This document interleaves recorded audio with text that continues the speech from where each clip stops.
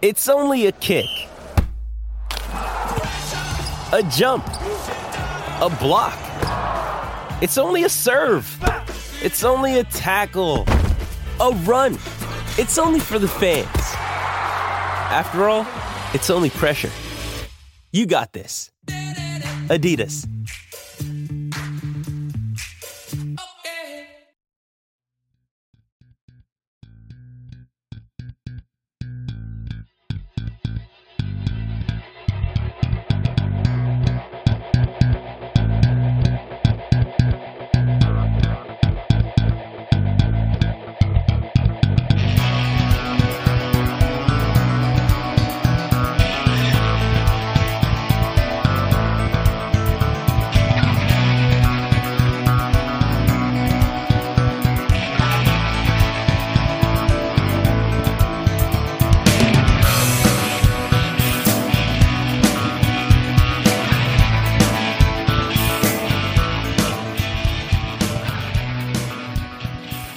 And welcome back to the Boundary Corner podcast with my partners, Brian Siegler, Jonathan Talley, Shelton Moss. I am Curtis Wilson.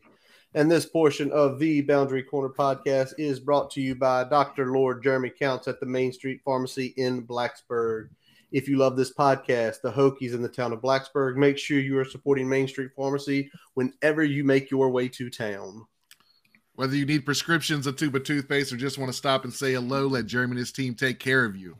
Money you spend in the Main Street Pharmacy goes towards the things you support. The next time you're in Blacksburg, head on down to 301 South Main Street. Fellas, what's happening? Good to see everybody. We got the 4-box here. Haven't seen the 4-box in a while. Lakers, whoop. I needed Talley and Siegler salty tonight, Sheldon. The Lakers had to go and win last night. They're going to be all happy during this broadcast. Oh, we still ain't happy yet. We got a long way to go. We happy about that win, but we got a long way to go.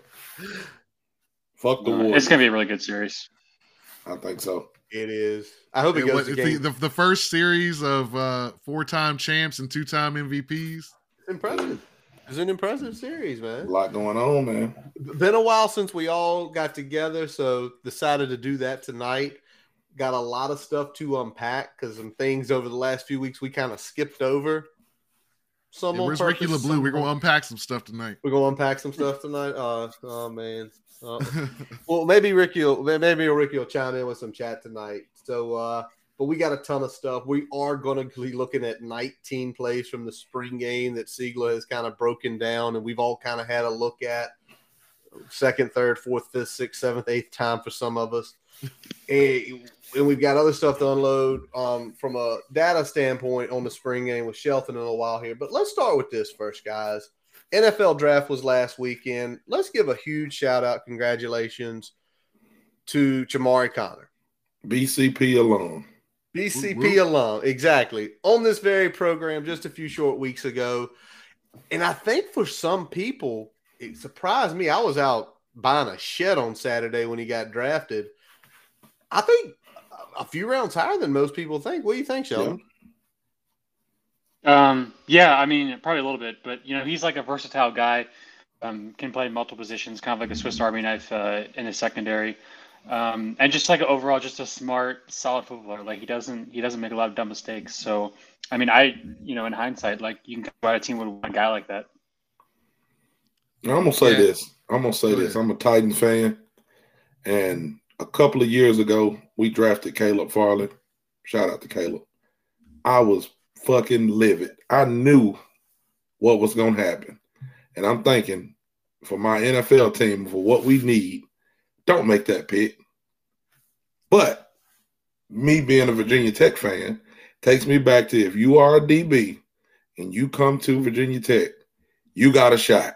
Yes, you do. That name still carries some weight.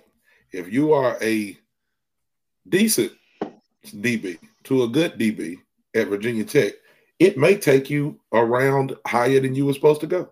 So, not saying anything bad about Shamar, because like Shelton said, he's a great football player. He's very smart, very versatile. But if you are a DB, we got to start selling. We got to start back selling that, man. You got an opportunity.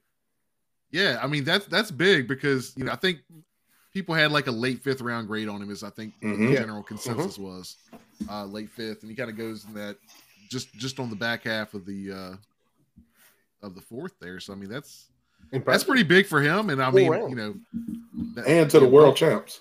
I know, and yeah, went to the Chiefs. Going around early is no big deal, man. That's a little bit of extra change in the pocket, man. Yeah, more dough for him. And you know what? The coolest part, did y'all see the Chiefs? What they tweeted out like the day after he got drafted?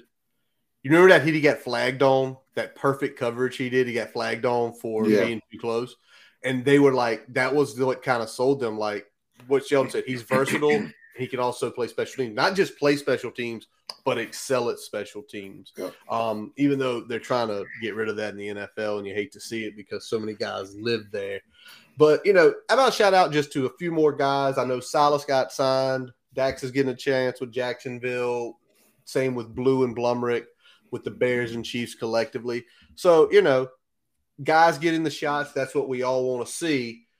But now let's start here because this is fun. This is where y'all get to learn to know us. I'm going to start in order here. Brian, with the 4th pick in the draft, how did you feel about that pick, but then the remainder of the Colts draft? You know what? I really like the pick considering who already went off the board. Because to me, there was 2 ways to go about it. You were either going to get the most polished kid that has some question marks in terms of size and durability. That's Bryce Young. Or you take a shot with the highest ceiling player at the position in the draft, and that's Anthony Richardson. And so if you told me that at 4, Bryce Young was off the board and we took AR, I'm happy with it. I've seen this guy. He looks good. Athleticism is off the charts. Seems to be high football IQ guy. The question is just going to be, can some of the throwing tools catch up with everything else? But I just think, it's for what we needed and where we were picking, I think it's a home run. And the rest of the draft was just kind of a by the books, filling the needs with the best available. I know we traded down a lot, kind of, leading off there in day 2, and then we kind of got into the groove there. We got a lineman in there. We got a cornerback. Got a tight end. Got another interior lineman. So I think the draft overall was good for us. We really kind of filled the needs we needed, and I think got good value everywhere we picked. All right, Tally. I'm going in order here, by the way. Oh, you are. His team pick first. Your team pick next. Yeah. I know you were good on Thursday night when I texted you. Oh yeah. I mean, we needed a tackle. I didn't know what tackle we were going with. I liked the kid from Ohio State. I guess the best out of the tackles that were in, but of course he wasn't going to be there when we picked at 11. So with him being gone, I think they made a good pickup from the kid from Northwestern. He was a All-American, and he's a good football player. If you go watch his tape and stuff, and it's hard to evaluate linemen for people who don't look at it, but I mean, he's a good tackle, which is what we need. I mean, we got Derrick Henry, which is a house of a running back in the backfield, but if you don't have a line to protect the running game and you don't have people to throw the ball to, and you don't have anybody to give him a break, then we got some trouble. So, again, we had to get rid of some people just through free agency and things like that. So it takes me to the next pick. I wasn't too happy about the quarterback pick just because I'm not a huge Levis person. Like I hope he does well, but I get the same feeling that I did when they picked up Malik Willis. Like that's a personal thing. I just was not happy with that pick. Sally, to me, I feel like we dodged the bullet and then we kind of handed you the grenade. I would have much rather tried to go get somebody in free agency and use that pick on somebody else, maybe a wide receiver or something. But again, that's why they get paid the big bucks. Hope the kid goes out there and kills it. He just reminds me too much of Tannehill. Like they look too much similar to me for what they do. I hope that they prove me wrong, but we did pick up some other people in that. I was personally, wanted to get a couple of other running backs, but after watching and looking at the running back that we got from Tulane, he's solid. He can catch the ball out of the backfield, which is definitely a good thing. Should be a good change of pace if they have Derrick Henry still there next year and bring him in. So overall, most people's giving us a A to a B plus on draft. So I'd probably give it about a B plus on our draft grade. All right. Shelton, which this is the first time I found out he's a Commies fan. Mm-hmm. And respect on that. I know you were. We messaged you. You were like, we needed a cornerback. We got a cornerback in the first round. The rest of the draft, anybody you like in particular? Yeah, they actually double loaded on cornerbacks. I can get the name in a sec. Jartavius Martin was their second pick. So they took Mississippi State. I think the stat I saw was that he led all active FBS players in pick sixes with 6. I think he had like 14 career interceptions. So obviously, Kendall Fuller is a free agent at the end of this, so they're probably not going to re-sign him. So they wanted some depth there. I think it was a little bit more of a defensive-oriented draft just because, kind of got the weapons on offense with McLaurin, Curtis Samuel, Gibson running back, and then Logan Thomas, even though he can't really stay healthy at tight end. And then they're going to roll with Sam Howell quarterback, which I've got some reservations about, but that's just the plan right now. So they took a couple linemen too, so they got some insurance there. So overall, I'd give it like B minus. Like it's a solid draft. No one's going to really, it's not eye-popping or anything, but I think they added depth where they needed to. Good deal. All right, let's move on then. Yeah, Tally's got a quarterback that puts mayonnaise in his coffee now, so that's really all we need to talk about. Dude, I ain't trying to hit it. And Tavion left us to go play with that kid, so I'm still a little salty about that. I think even more salty. Well, listen, for all y'all, guess what you didn't do? You didn't draft a kicker in the 3rd round. Yeah. Okay? You didn't draft a freaking kicker in the 3rd round. Yeah, that was a little weird. Oh, you want to talk about the rest of the draft?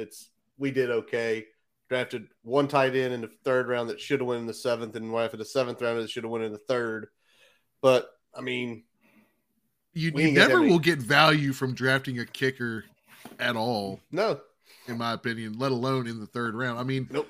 Beyond the like 1 or 2 best in the league, everybody's more or less kind of in the same ballpark, unless you're at that kind of bottom 1 or 2. And that's the point everybody's making is he now has to be an all-pro for 10 years. Yeah. Right. To pay for it. So, whatever. All right. Well, before we get into further football talk, we've got to flip it over to hoops, not only because Shelton's back, but because there's been a lot of stuff happening since the last time we talked any hoops because we were focused on spring game and all that stuff.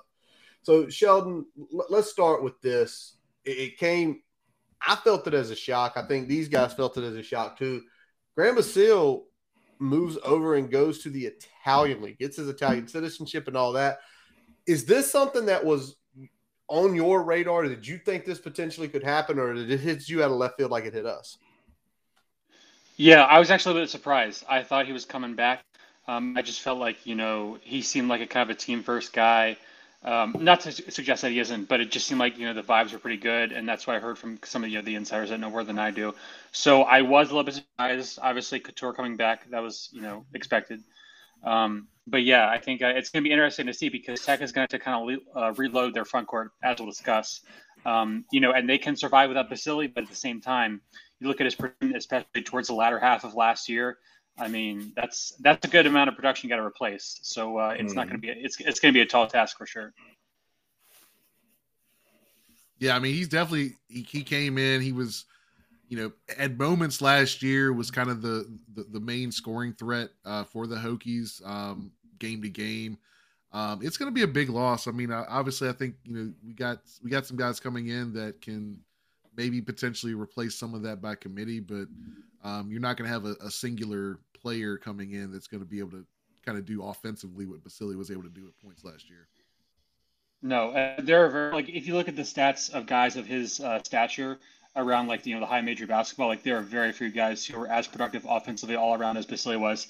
In my opinion, I thought he got a little bit too much flack from some fans.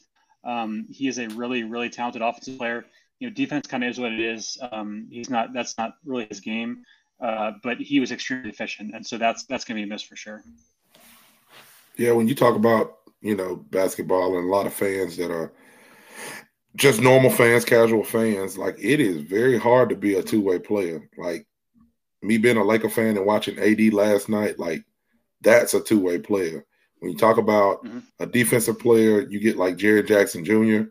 that's going to give you like 14 points and guard the rim for you and stuff. It's hard to have that same player do what Bazili's able to do. So you can't have it both ways a lot of times. Like you got great offensive player or great defensive player. So, and because you're exerting a lot of energy on both ends of the court. So it's going to be interesting to see which way they go, with them maybe getting some more talented guards.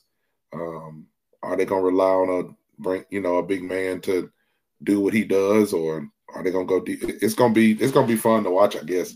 So I'm hoping Mike Young surprises me and does some great things this year because I need to see it.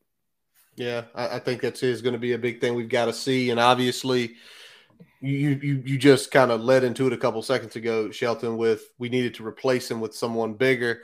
And lo and behold, they get Robbie Beran out of the portal from Northwestern. He's an RVA kid, played at Tucker, and he played at your alma mater's chief rival Collegiate here in the RVA, 6'9", 200-plus pounds. And I looked at his stat sheet, and he's like that progressive player. He got a little better every year at Northwestern, right? A little better, never big jumps, but always just a little bit better. But you probably looked a little bit more detail. What is he bringing in, along with, Mekhi Long and Tyler Nickel? How do you feel overall about the three transfers that came in? Pretty solid. So talking about Beran, first of all, like you said, he's got experience. He was a 4-year player at Northwestern, started all 34 games last year, averaged about 7.5 and 5 on the glass. And particularly splits, he was not super efficient from 2. That's not really his game. He's a prototypical stretch 4, so he can light it up from 3. For being 6'9", he's a really good 3-point shooter, about 35%, and also a very good free throw shooter as well. So, he's a guy that has at Northwestern, he had a pretty low usage rate, meaning, he's not involved in the shooting and distributing as much as a guy like Justin Mutz, and doesn't play quite as many minutes typically that you would see from, a standard Mike Young big man. He's got a pretty slow release, so he's more of like a catch and shoot 3-pointer. So he's not going to have huge volume for threes, like maybe 3 a game or so, but he does convert at a pretty high clip. So I think overall, in terms of the spacing, obviously that's a check mark, and a guy that's experienced and can bring some size. Rim protector, he's going to block a ton of shots, but obviously there's a lot more defense than just blocking shots. So overall, I think it's a pretty good pickup. And you mentioned Tyler Nickel, another guy who's got some size. I expect him to be, a backup, obviously. Provide some minutes at that 4 position. And then Mekhi Long. I haven't digged into his stats quite as much at Old Dominion, but I do know he's 6'7", pretty lanky and athletic. So I think he brings a dimension of athleticism and length to the team that is certainly sorely needed. Yeah. So again, you lose a 20-plus point score in Basile. Like you said, we're not going to be able to replace it with just one player. So hopefully a combination of these three with some younger guys stepping up, especially, knock on wood. And after this happens tomorrow, when people start getting in the portal, not losing players to the portal after Mike Jones left. I think that's a really big thing. Definitely. Because, you can say it. Everybody was expecting somebody to leave. Everybody was expecting Rice to be already out, but it looks like he's still there and still working. No, it's a long time before the season starts, but, the longer he's there, the better. So, he's got the spot. He's got what he needs to play. And you're playing in the ACC. It's not much another school can offer him, besides, hey, we're going to win, and nobody really knows that. So, hopefully he stays and contributes. Yeah, because looking at Maryland obviously being the particular offer here in place. If a spot opens up there, I feel like that's really the only big sway other than a true kind of blue blood that would step up and give him a spot on their roster because, like you said, playing in the ACC, playing big time college basketball, I feel like that's a good draw, and he seems to be comfortable in the system that Mike Young runs. So, other than that relationship with Mike Jones, I don't really feel like there's a whole lot that will kind of change that up. Yeah, and I mean, we sat here a year ago and we looked at all the transfers and stuff, and we saw how it all worked, and we were like, man, we're going to be a much better team this year, right? We're going to get in the tournament easy, and things just didn't click. Mm-hmm. And I know Hunter going down was big, but things didn't click. So it's one of those things where it's like the expectations last year were up here. I think for all of us, they're slightly more tempered this year than they were last year. So is it one of those things where we're going to get surprised? I think that's a big question we all will ask, because last year we were like, man, everybody's back. We got Grant.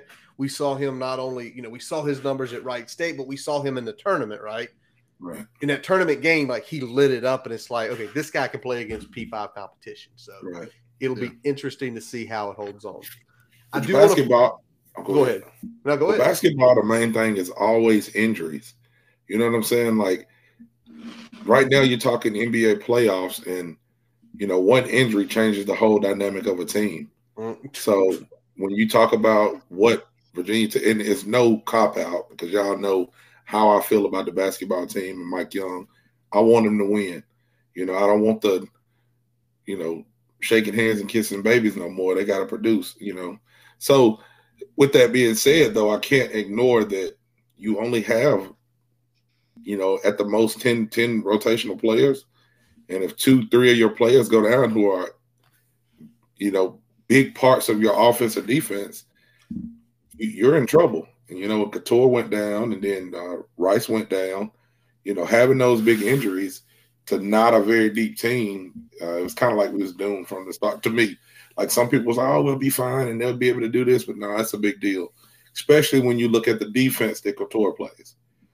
Because you have to – defense wins championships. You can score, and he can score. Everybody knows he can score, but it's underrated to what he does on the defensive part in getting that one stop against certain teams at that pivotal time. We just wasn't able to do it last year. So I feel like this year expectations should still be – I don't want to say as high, but still pretty high. But it just comes down to injuries because Rice has a lot of potential, along with some of the people who, Padula, Couture coming back, them bringing in some of the transfers. Like, they can definitely still have a great team or a very good team. It just comes down to how healthy do we stay, in my opinion. It's true. All right. Yeah. Now getting Rice for a full season, knock on wood, health-wise, it's going to be big. So. All right. Now, where my expectations for the men's team are tempered, my expectations for the ladies' teams are here. Seriously, through the roof. And they got 3 young ladies from the transfer portal. I don't know much about them. Shelton, I know you got some info, so we're going to definitely let you lead this.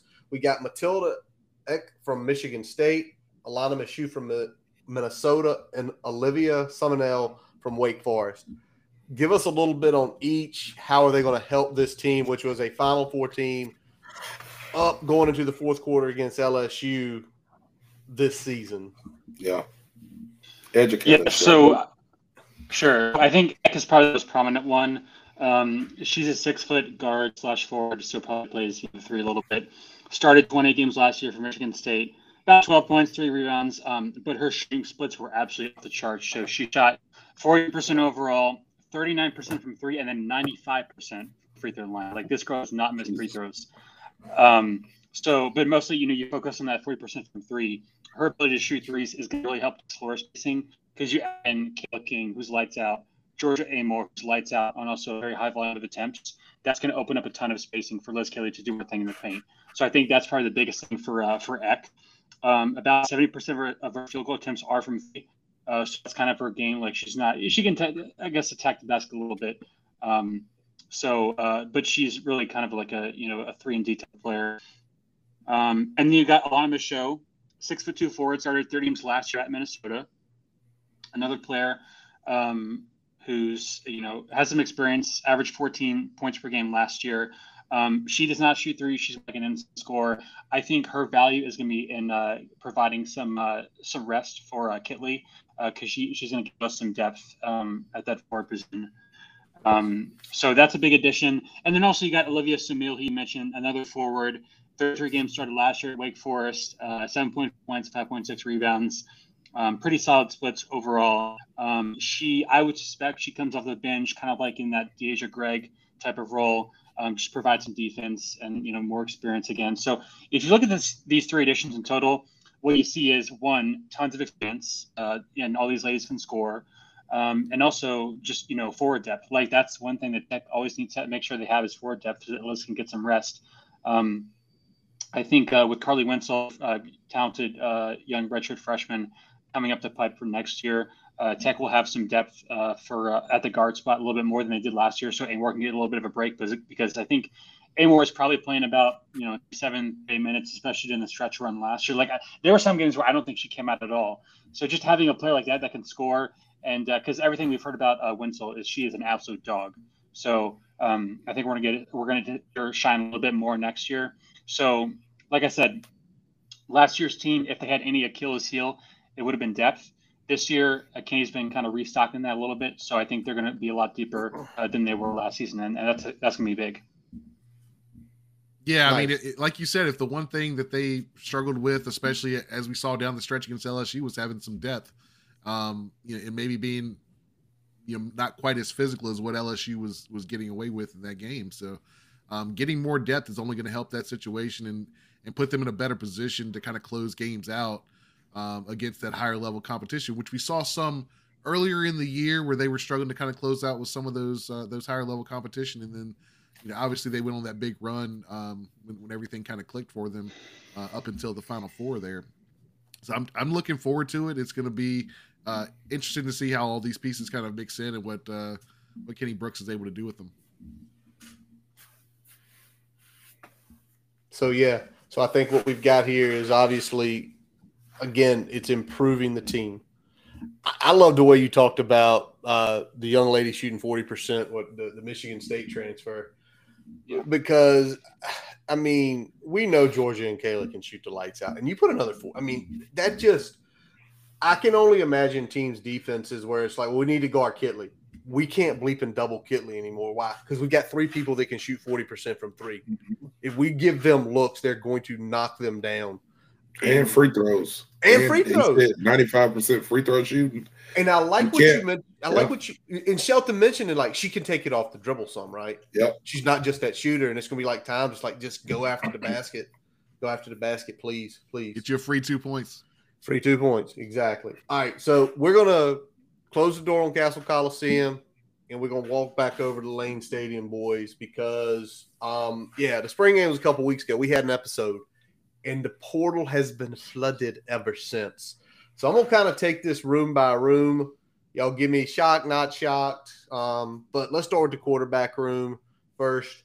I'll let you start it out, Tally. Taj Bullock and Devin Farrell hit the portal. Any shock, any not shock, any you wish they would have stayed? Not shocked. I mean, I liked Devin Farrell. I didn't like him wearing number 7. But, I like Devin Farrell from what I've seen of him. But not shocked because you don't need 6 people in a quarterback room. You don't need 5 people.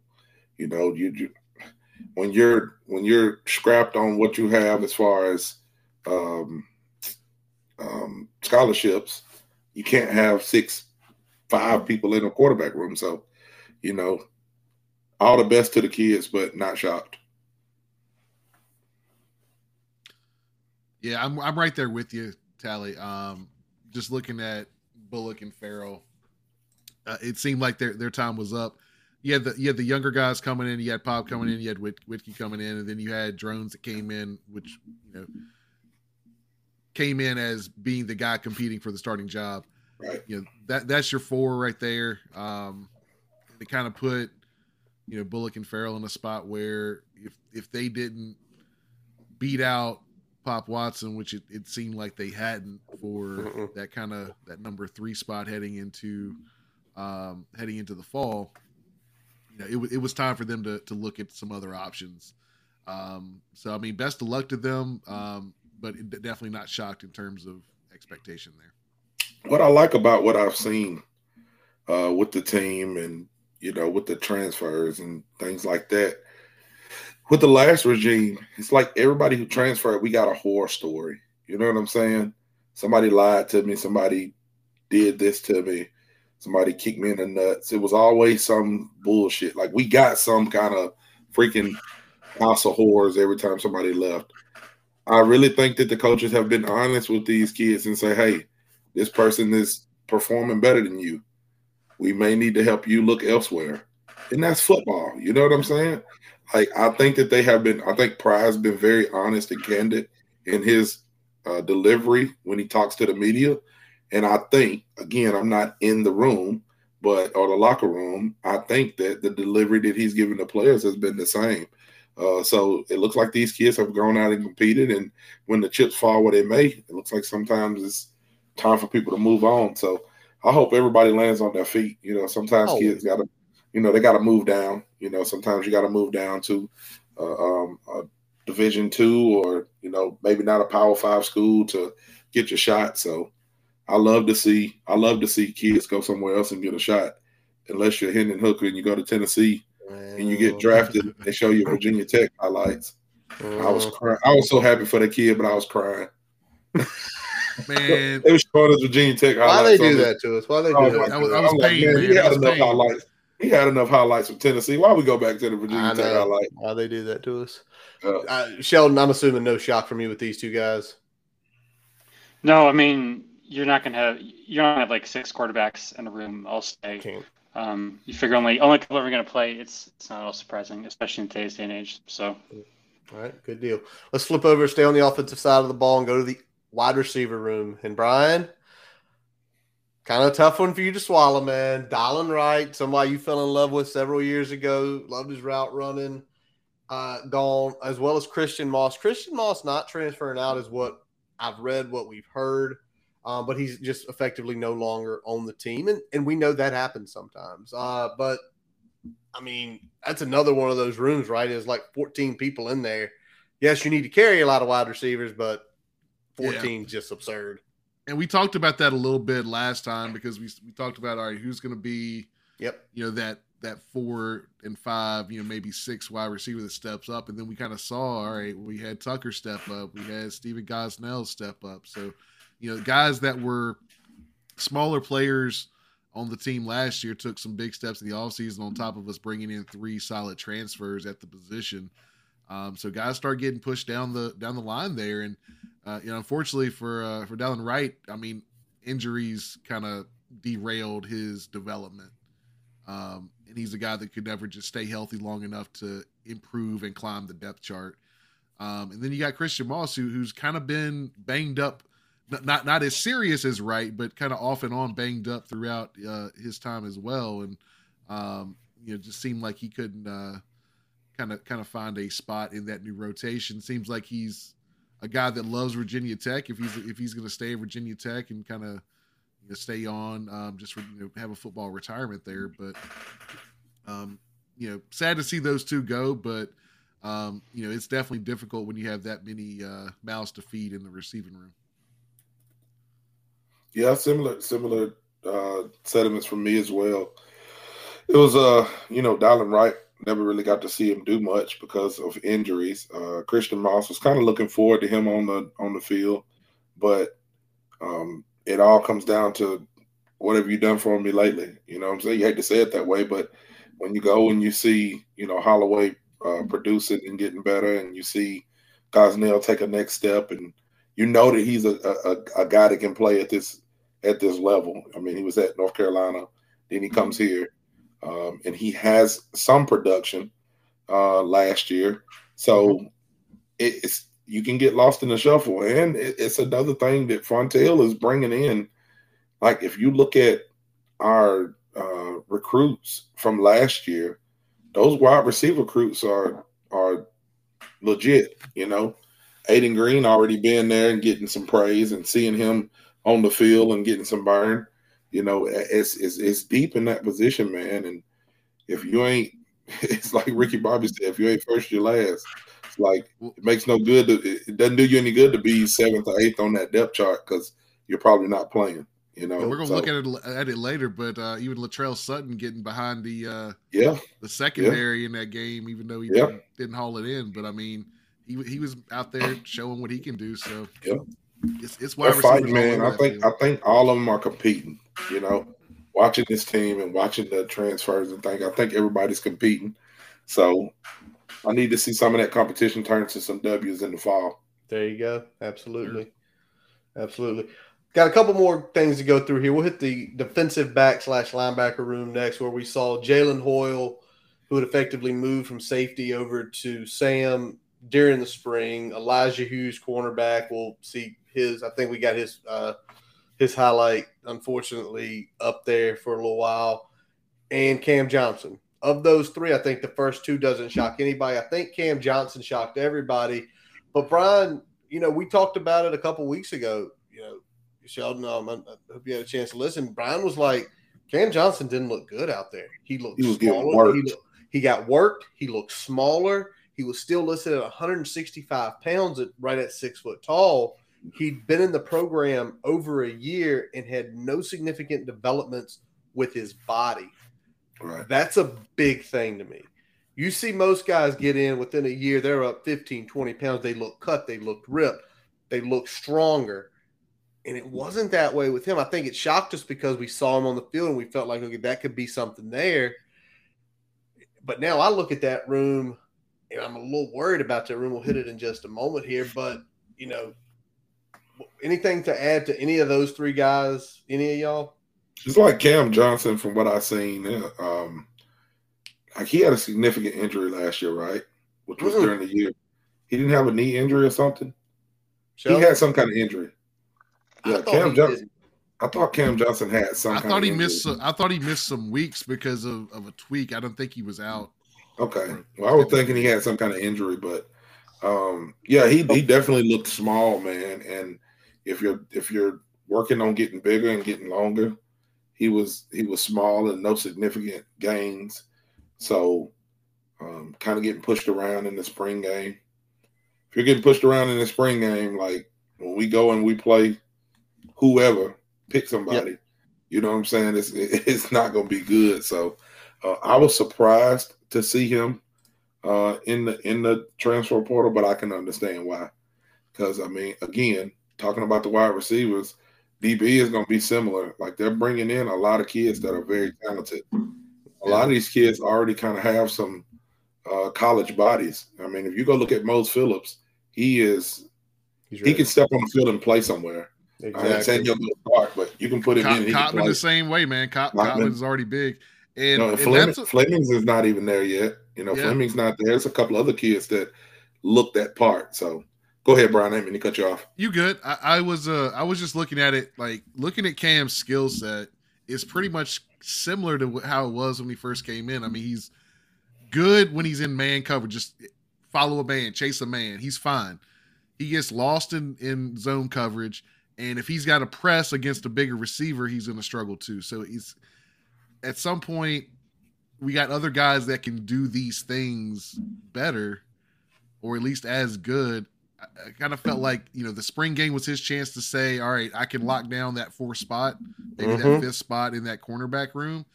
And he just did not do enough to do that. And I feel like he's going to take an opportunity to see if he can be that for some other team. Because I just don't think he's going to be able to do it in this room. So, yep. Shelton, not as big of a shock as I thought. Shelton, anything on his injuries last year? I saw you, and we said that. It looked like you jumped in, and did he get injured? I don't recall him being injured. I just looked it up. He did have an injury in October. So I don't know what the extent of that was. Obviously, if you're injured, it's harder to put on weight. Right. I will say, given the fact that we have a nutrition center now, if you're not gaining weight with that thing in there, like that's a problem. I mean, like, and we got a new strength staff. Like you can't have that. Like you guys are talking about the wide receivers. I'm someone who believes that you can kind of see potential right away. And I think in this situation, you just didn't have any sort of production there. So it's not too surprising in hindsight. Obviously, there's a lot more talent in that we can work with. Yep. And it's funny you mentioned like the weight and stuff. And it's like Mansour came in, I think at 165 too last year. He's up to 180 already. Like you just said, Shelton, there's that nutrition center that is literally building a plan to get the kids bigger, stronger, faster. When there's no development, okay, are you following the plan? So very interesting. One last piece that I think we said it. We've said it in chats. We've said it to each other on text messages. There's going to be one that we didn't see coming. I thought Cam Johnson was it. But again, looking back, listening to what Brian and them said and then seeing the weight, it wasn't him. But Tally, unfortunately, one of your BMFs is in the PORTAL, and that was Kyrie Moist in the defensive end. And it's a place where we need depth. I don't know what to say about this because he had some okay moments in the spring game. So, I'll let Tally lead on this one since that's his boy. Well, I mean, again, big body.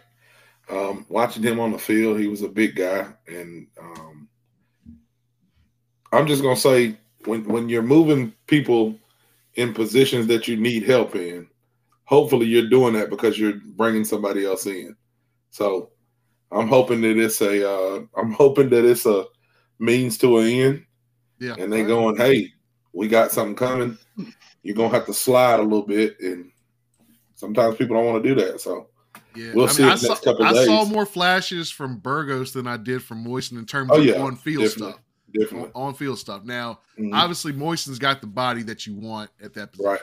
Yes. So that's where it's going to be a loss, I think, long-term is that, where was his ceiling? We're not going to get to realize that, based on his body type. But I know with defensive end, a lot of times if you don't flash early, you're not going to flash. Right. We're not going to see it. So it's really hard to kind of see if he had already kind of reached more or less his ceiling, and he's looking for some other opportunity or what. But like I said, I saw a little bit more from Burgos than I did from Moisten in the spring game in terms of kind of that second line there. But yeah, I'm definitely with you, Tally, in that hopefully there is a plan in place to not only help with the depth, because obviously this creates a depth problem regardless of where Moisten was in terms of ceiling and ability. But if we can do something to raise the overall top end of that room as well, and then by default create depth downstream by some guys that may have already been in that 2 or 3 role in the spring, that's going to be even better. All right, Brian, but we're going to get into where we feel we should add. But Brian, did you get what I sent you? Yeah, I did. Can you pull that up real quick? This is actually a good test run for what we're going to do in a few minutes here with the tape. Yeah. I'll put it on here. Y'all need to see this, boys. Y'all need to see this. From our All-American true freshman defensive back, sending out a little cryptic tweet here. I've been watching LeBron. Watching. LeBron comes with them cryptic tweets, man. I'm telling you. All right, here it comes. This is Mansour Delane about 22 minutes ago. His job just got a whole lot easier. We know y'all there are a lot of people visiting right now. Now, I'm not going to speculate names, but I'll ask y'all. He's saying his job just got easier.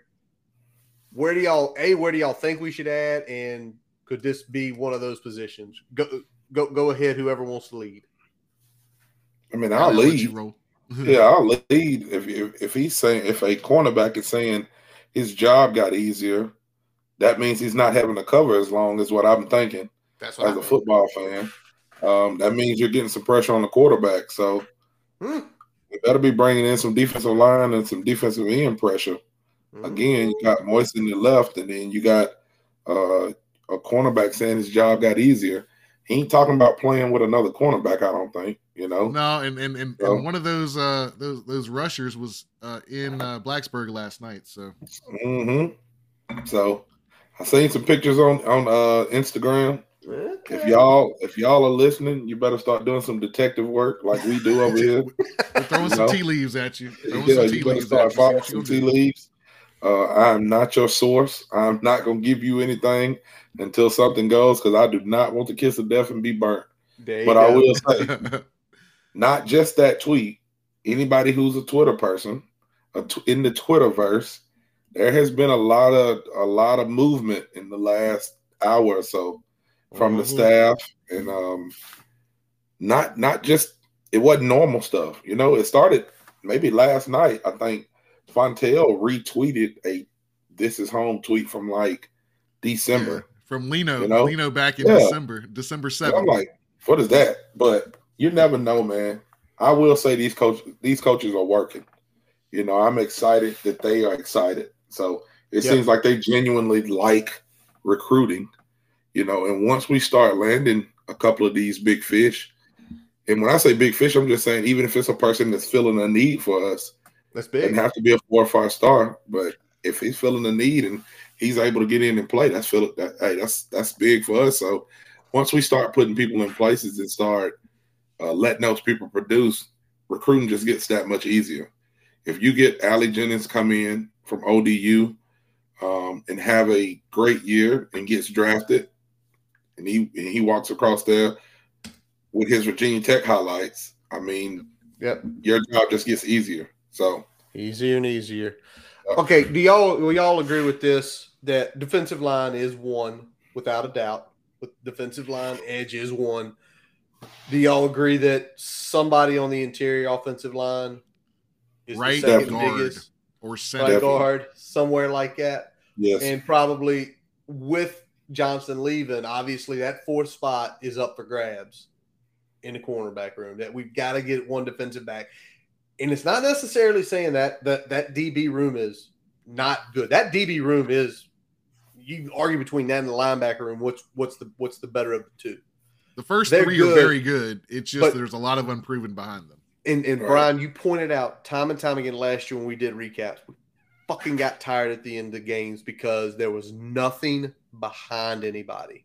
When the 4th quarter came, guys were gassed in the secondary because they literally had played every snap of the game because there was nothing behind them. It got even worse when Strong went down, obviously. Yeah, you got to have depth, man. Got to have depth, man. So that's what we need. That's what we want. That's what helps you win football games. And most of the time you expect to have a little bit of a drop-off from your first to your second team, in your rotation. It's supposed to be a little bit of a drop-off, but if you can keep that drop-off minimal, then you can win some football games that way. So hoping that's what we're headed to. Let's hope. All right, let's hit real quick here because we still got a lot to unload, but I want to go real quick. We got 2 commits we did not discuss. The first was Tyler Mason, running back, Mount Airy, North Carolina, 3-star, top 20 player in the state of North Carolina per 247. I mean, it's close. I know Mount Airy's a pretty good program down there. We're tapping into the Frank Beamer motherland.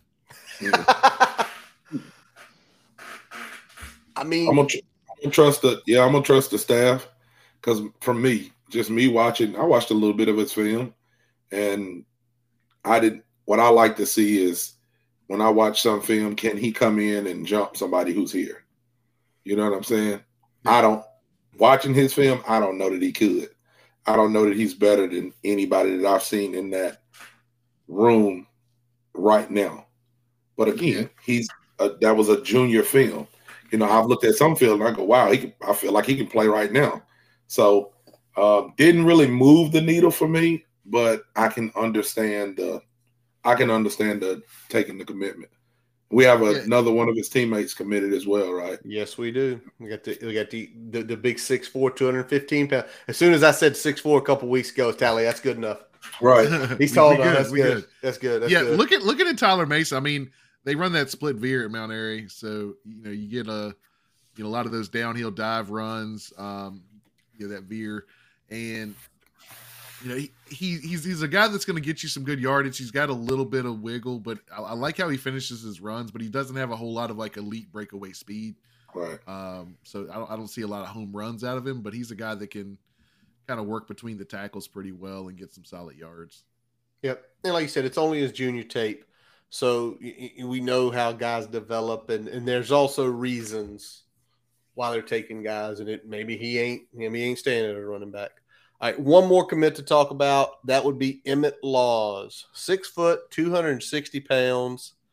And this is what I love to hear. DeMatha Catholic in Hyattsville, Maryland. When you start going to get that school, and Shelton's shaking his head because he knows, right? You start getting players from DeMatha, says something. Elijah Brooks pays off pretty quickly. And we all said it right before we got on here tonight. He reminds us of a typical Virginia Tech defensive tackle. He just does. Yes. I mean, he kind of looks like one of the Hopkins twins clones. Yeah. Does he play like them though? He plays like them. Give me 4 more like them, and we're still. I mean, he's got good motor. He's a guy that he plays bigger than his size is, so that's always what you like to see. Whether that translates to Power 5 level, we'll see. Right. But I like the way he kind of gets in the lane and creates a little bit of havoc there. Could probably work on his hands a little bit, but that's pretty much every high school defensive lineman that you look at. So good to get in that school. Good to get in that school. That's all I say. Yep. DeMatha High School. I mean, that's where Lovett's from too, right? Mm-hmm. Yeah. So again, the relationships is what pays off, man. You know what I mean?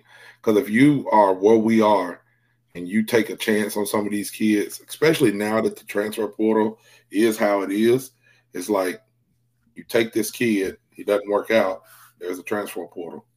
No harm, no foul. It didn't work. We bring somebody else in, you go find you somewhere else to go.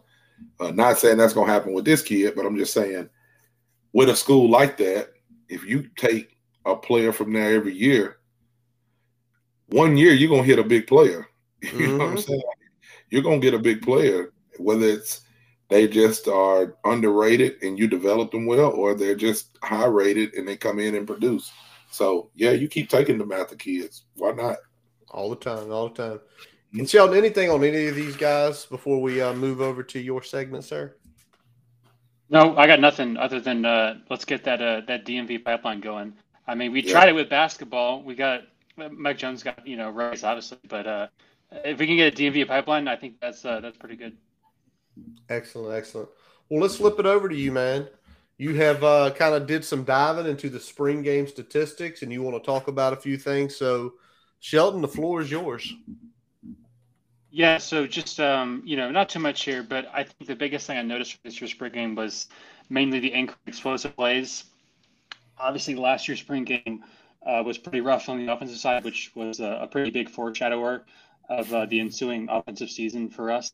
But you look at the data, the Maroon team had 16 plays of 10-plus yards and 5 plays of 20 more yards.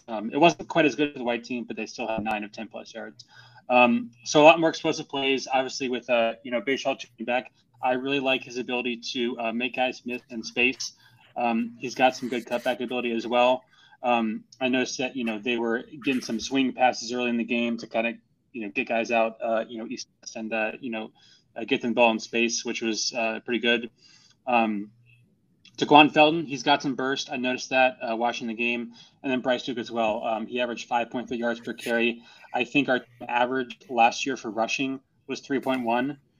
So that does include sacks. It might be a little bit higher. But, that's pretty rough. I think last year, I haven't checked our explosive plays numbers from last year. My assumption is they were not great. Probably not as bad as our success rate overall was. But you can immediately tell, like, this team has more playmakers. And I think if they can get at least, those 10-plus, 20-plus yards, that's going to go a long way to helping sustain drives, because you can't really rely on this team, I think, at this juncture, based on the offensive line. You can't really rely on them to create, 12, 14-play drives. That's just not Like, I don't think they did with the offensive line the way it is right now. So if you can kind of get those big plays to kind of, lessen how many plays you have to score, that's gonna be big time.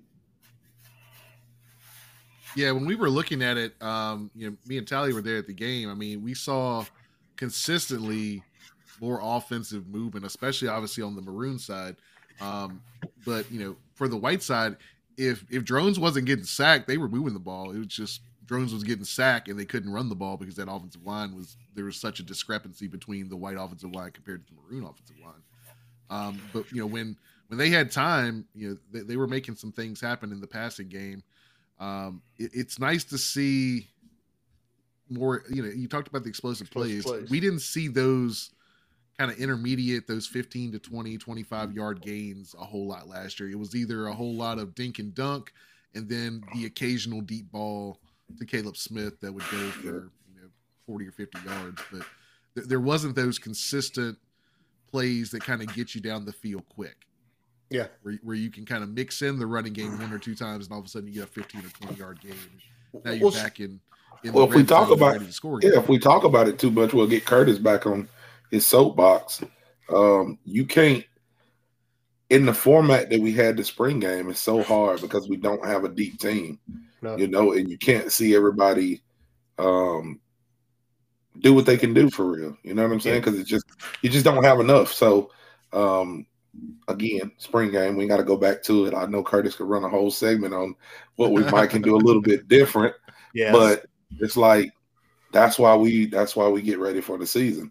Because once you see all of the playmakers on the offensive side of the ball on the offense, it looks like we are in a much better position than we were last year. Again, I don't know where that falls into the season, but I know that we're better than we were last year on offense, and I know that we have people that they're going to have to game plan for. Go ahead, Curtis. It's what Shelton just said, though. The amount of explosive plays, most people think explosive plays, they think 25, 30 yards. Mm-hmm. Thank you for categorizing that, Shelton, to saying it's 10 plus is considered an explosive play. Right. But it's not only, listen, Maroon's numbers are great. The white numbers, though, you said 10, right? Or 9 plays of 10 yards or more. Yeah, so we had 9 plays of 10 plus yards for the white team. And think how bad that offensive line was. Right. And then everybody go mentally last year to the white team. Nothing. I mean, nothing. Yeah. So what you're saying is if we're kind of doing like a comparative analysis, the spring game last year, everything has taken a very, very good step up, regardless. If you're able to find that stat, what our explosive plays were last year, there weren't many. Like Brian said, it was either dink and dunk. Occasionally we'd hit a shot, but you can't win games like that. You can't. Mm-hmm.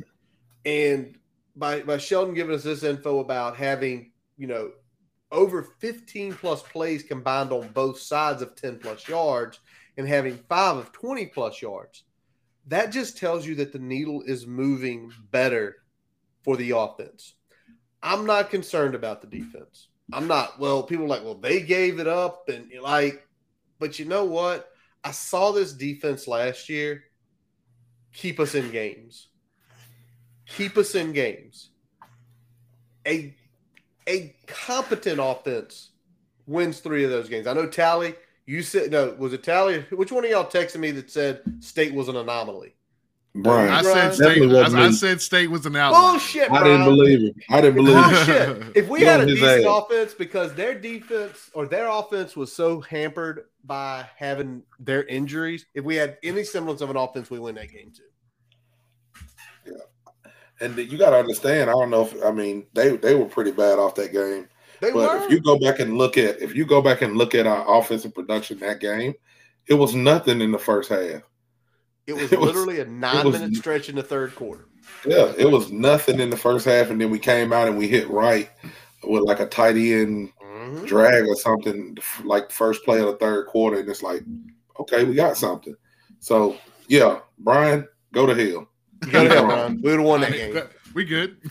Michelle, what else you got for us? Anything else you noticed? Any other data you've been able to pull in the last few weeks? Data too much, I would say. A couple things. The sacks, not great. I think we had a 60% sack rate. as a team. Ideally, you'd like to get that below 10%, maybe 8%. So that can be fixed. And then I will also say, you guys are going to talk about this when we go over the clips. But Gosnell, I thought his route running was very, very good. Yes. He's very crisp the way he stems his routes and makes sharp like that. Route running goes a long way in terms of generating separation. We combine that with good passing concepts. You can get guys open. So it's not just about the speed or the athleticism. It's how do you attack the deep? How do you run your routes? And I thought Gosnell did a really good job. I hate to be that guy, but I gotta say it. You got a white wide receiver. That's a great route runner. I was in there. Exactly. I mean, hey, Wes Welker. That's kind of what I'm looking at him like, He had some good routes, man. Even on some of the plays that the ball wasn't thrown to him, he showed a route tree. It wasn't just a go. You know what I mean? Like he really did. He really was running crisp routes. So, and like Shelton said, he did a good job of influencing the guys in the secondary so he could create that separation. That's going to be big. For us, because that's what we struggled with a lot last year was separation, full stop. And we have so many. I mean, I feel like in the passing game, of course, we got to get this offensive line right. But in the passing game, I feel like we have so many different weapons to use. We have some deep stretch the field type guys. We have some intermediate type guys. We have some possession receivers. We have a couple of tight ends that can be mismatches and catch the ball. We have some blocking tight ends. This is some stuff that could get fun, man. You know what I'm saying? We can look at this thing as half empty or half full. I'm always a half full type guy. And offense, man, watching the stagnant offense that we had last year and just seeing what I've seen so far, it's like, I'm excited. How can you not be excited? I'm going to say this now before I kick it over to break. The way the team has been restructured offensively is Tyler Bowen. If we improve significantly based on what we've done in the offseason, the wide receiver room, the quarterback room, potentially improving the offensive line maybe in the next couple of weeks here, it's his show. If we still rank it 100 or below without seeing significant improvement with our eyes, his seat's going to be absolutely doused with gas and lit. Yes. All right. With saying that, before we get into the tape, because we got 19 plays to show y'all, we are going to take a quick pause from our digital partners. As we take a quick break, we'd like to tell you about getting your free website report from our digital partner, Grassroots Digital Marketing Studio. They'll tell you how your website ranks on Google, on-site SEO, and social media. No commitment to buy anything. You can get your free report by visiting grassrootsdigitalstudio.com/free-website-report. Are you tired of the stress and uncertainty of buying a used truck? AutoSageReports.com is here to help. AutoSageReports.com's platform provides detailed vehicle history report to help you make an informed decision. For a limited time only, you can start your 7-day trial for just $1 and search up to 50 vehicles in 1 month. Don't miss out on this amazing offer. Head to AutoSageReports.com/Boundary Corner to start your free trial today. Again, go to AutoSageReports.com/Boundary Corner to start your free trial today. Hey, it's Kaylee Cuoco for Priceline. Ready to go to your happy place for a happy price? Well, why didn't you say so? Just download the Priceline app right now and save up to 60% on hotels. So whether it's Cousin Kevin's Kazoo Concert in Kansas City, go Kevin, or Becky's Bachelorette Bash in Bermuda, you never have to miss a trip ever again. So download the Priceline app today. Your savings are waiting. Go to your happy place for a happy price. Go to your happy price, Priceline. And big thanks to AutoSage for sponsoring this portion of the episode. Be sure to visit AutoSageReports.com/Boundary Corner or scan the QR code you'll see on your screen.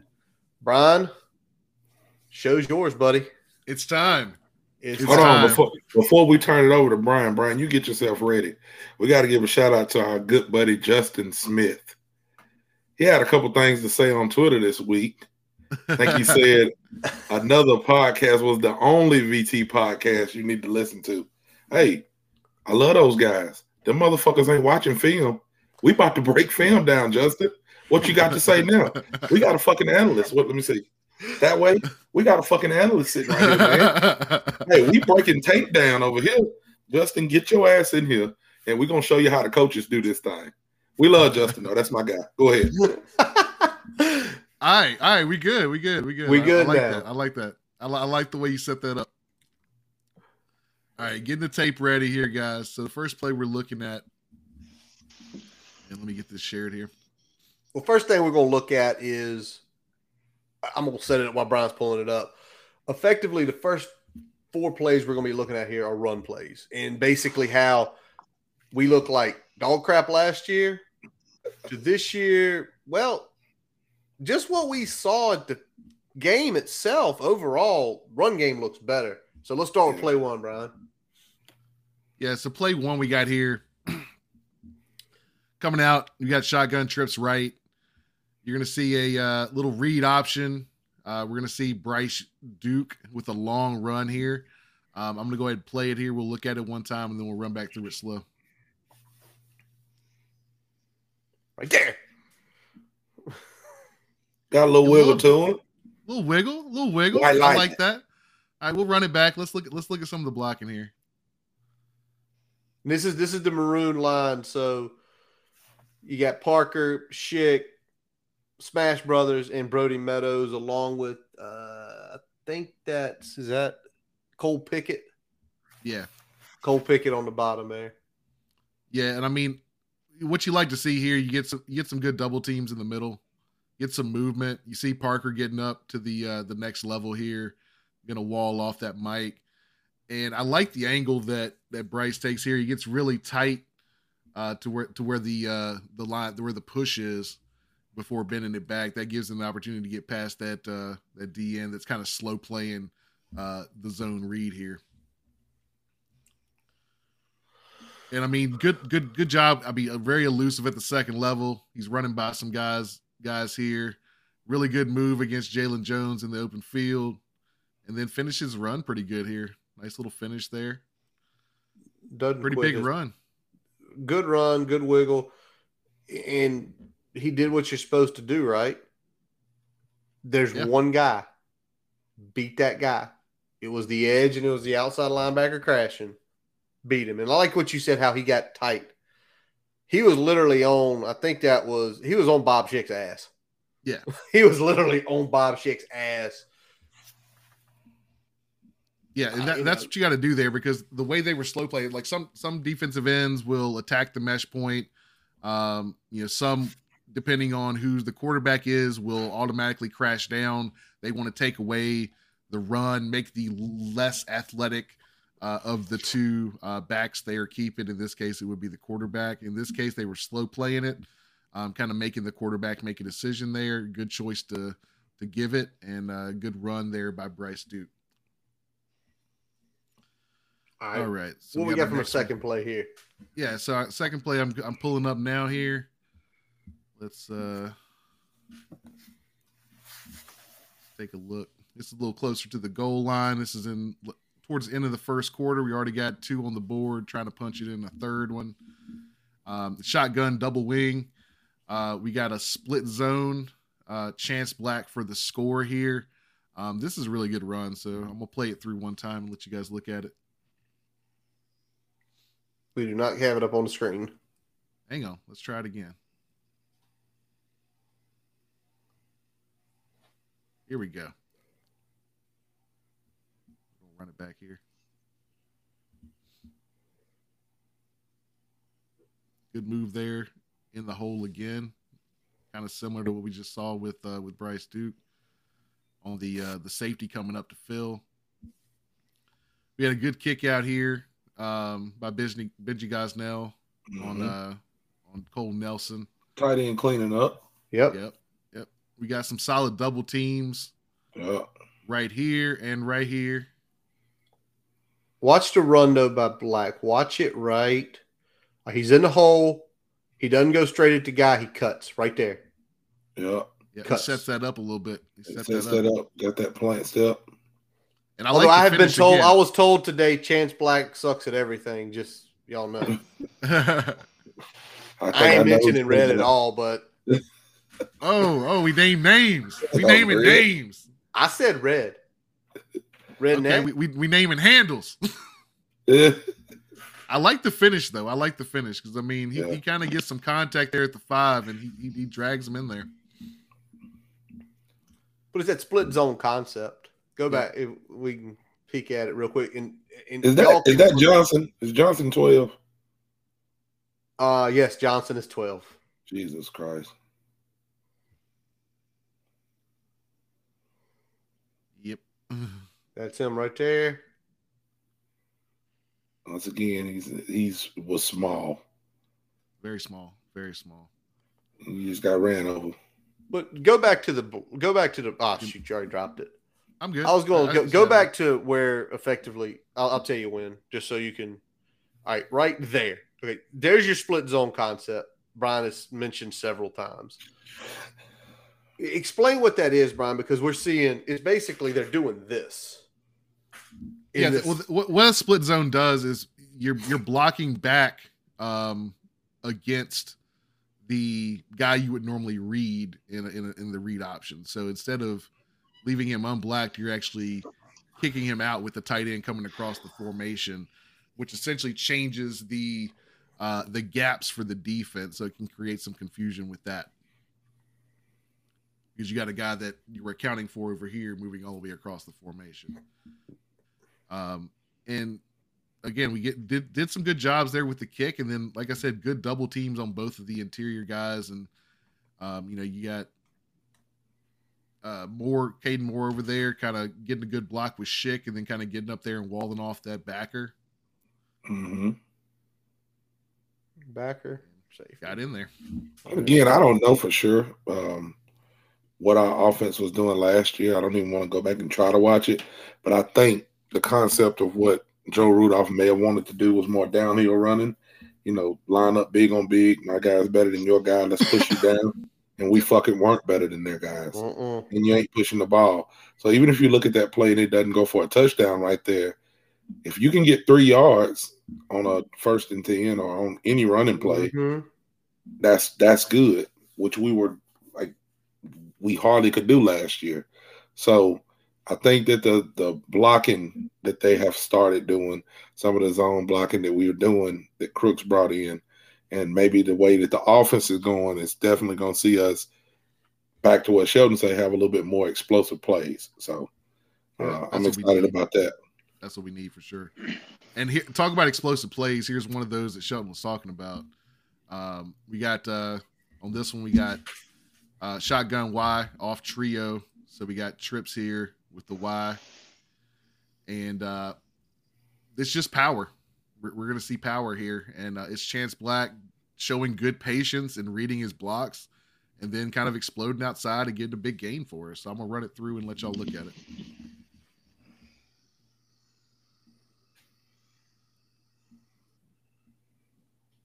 Back that up. That thing's buffering at the beginning of it. Mm-hmm. I don't know why it's doing that.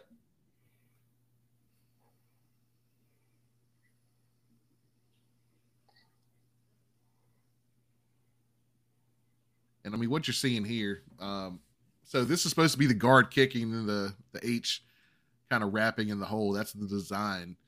But because the defensive end is crashing here, you're going to see the guard kind of roll up and take that defensive end. And that means that the angle for the H has to be kind of a little bit tighter. He gets just enough, and then Black, really good job being patient there, letting Tisdale get caught in the trash a little bit and then bouncing out and getting another strong big run. Doesn't look like he had a good stock block out there too. Yeah, right there. Yeah, big time. Got to turn around. That's Sutton blocking. I can't tell who's on defense. Defense, y'all better get your shit. That's Mansour. That's Delane getting on right there. Yeah. Defense, you better get your shit together. Maybe that's why he said his job getting a little bit easier. Exactly. Keep some of them people off of him. White, y'all need to get your shit together. Y'all wasn't doing shit. Hey, Brian, can I ask? I'm assuming 34 is Tisdale. Could he have taken a better angle there? So looking here, I mean, he kind of gets caught up with McDonald here.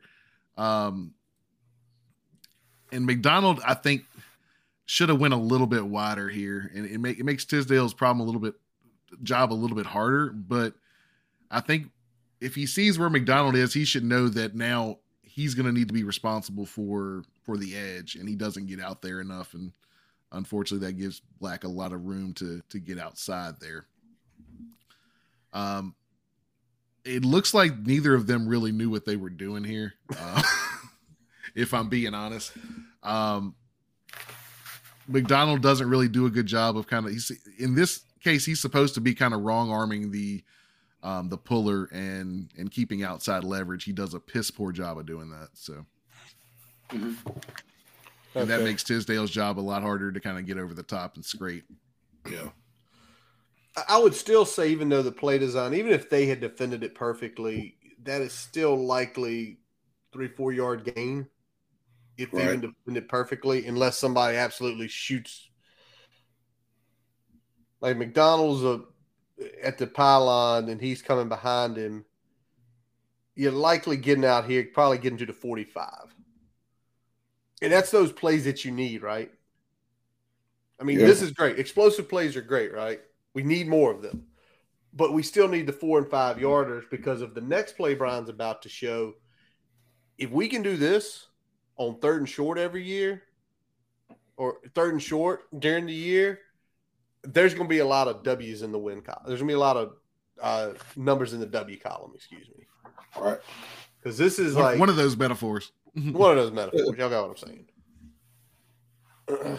But to me, this was like, when I remember seeing this play in the game, and then Brian showing me the tape on, like, this is like the play. This is 3rd and 1. This is what we didn't do well last year at all in the running game. We could not convert to save our ass last year. But on this one, but play 4, we got shotgun doubles, wing tight. You're just going to see another split zone here in the short yardage, and solid, successful convert. I mean, this is not a flashy play, and this is kind of what we kind of do with this a little bit is that we're not just going to show you the big plays. We got to show some of these things that show improvement and show that there is a little bit of light here. So I'll let it run through one time, and then we'll take it a little bit slower. Just a solid 4 or 5 yard gain there, but a lot of good things here that we didn't necessarily see a lot of last year. Struggled in short yardage. Parker picks up the blitzer here. He recognizes there's probably a check here, but watch him pick up the blitzer coming off the edge. Picks that up there. That play doesn't really do anything if you don't get that block. Good kick by Benji again, coming across the formation, kicking Nelson out again. And then let's look at the solid double team here with Brody Meadows and Braylon Moore. That's what kind of creates that lane for them. They eat up Pollard, push him back. Pollard gets about 3 or 4 yards off the ball. He got a little nice window there to run through. Makes Benji's job a whole lot easier. He doesn't have to move Cole away there because you get the hole opening up with the double team, which is what you actually want. I mean, the kick is nice. The kick is solid, but it's the double team that really kind of opens that thing up. I mean, and that's the plays you've got to have. Yeah, like I said, it's not sexy, but it's the plays that keep drives going. Exactly. So, I mean, I think overall we see this, and it's a lot of maroon. But again, with maroon, we were pretty much playing with the first team offensive line. Yeah. So that makes you feel good. Again, I feel even better about Brody being the 2 deep because I still think the stuff we saw in Chaplin last year, if that guy's taking growth, and from what we've heard inside spring practice, is he was getting there.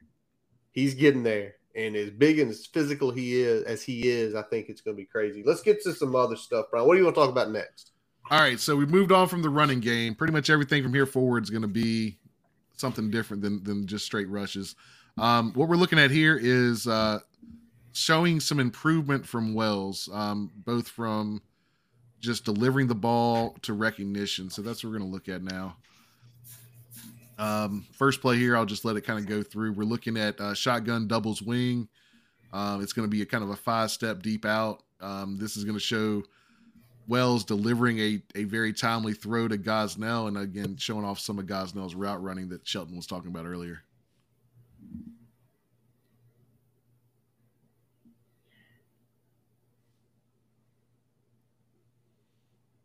Like I say, very good route by Gosnell against Delane there, so it's a solid cover. Accurate ball delivered right out of the break. Look at that pocket they got from my boy. It was definitely giving them a little room to throw that thing. Now, it could have been me too, a little bit of my bias. It looked like they did not send as much pressure, and maybe the white team just didn't have the horses to do it, but they didn't send as much pressure on the white team as the maroon team. Just what I see. Yeah, I think you're right. The white team's defense didn't pressure the quarterback as much as the maroons team's defense did. Yeah, I would agree with that for sure. It was definitely some imbalance there in terms of the calls. And I mean, obviously you got two different people calling each side there. So there could be just, those are the differences there. All right, let's move on to play 6. Let me get that pulled up here. All right. All right, so for play 6, we got trip swing, tight right. This is going to be kind of a seam attack in the passing game. And this is going to be a free play. So Wells recognizes the free play, throws a back shoulder fade up there to Tucker Holloway. So let's go and run that through. Let's take a look at it.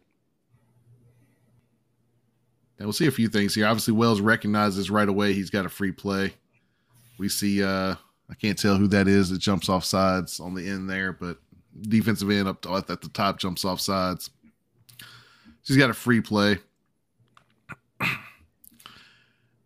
we got a seam attack on this side at the bottom. And then we got Holloway running the fade at the top.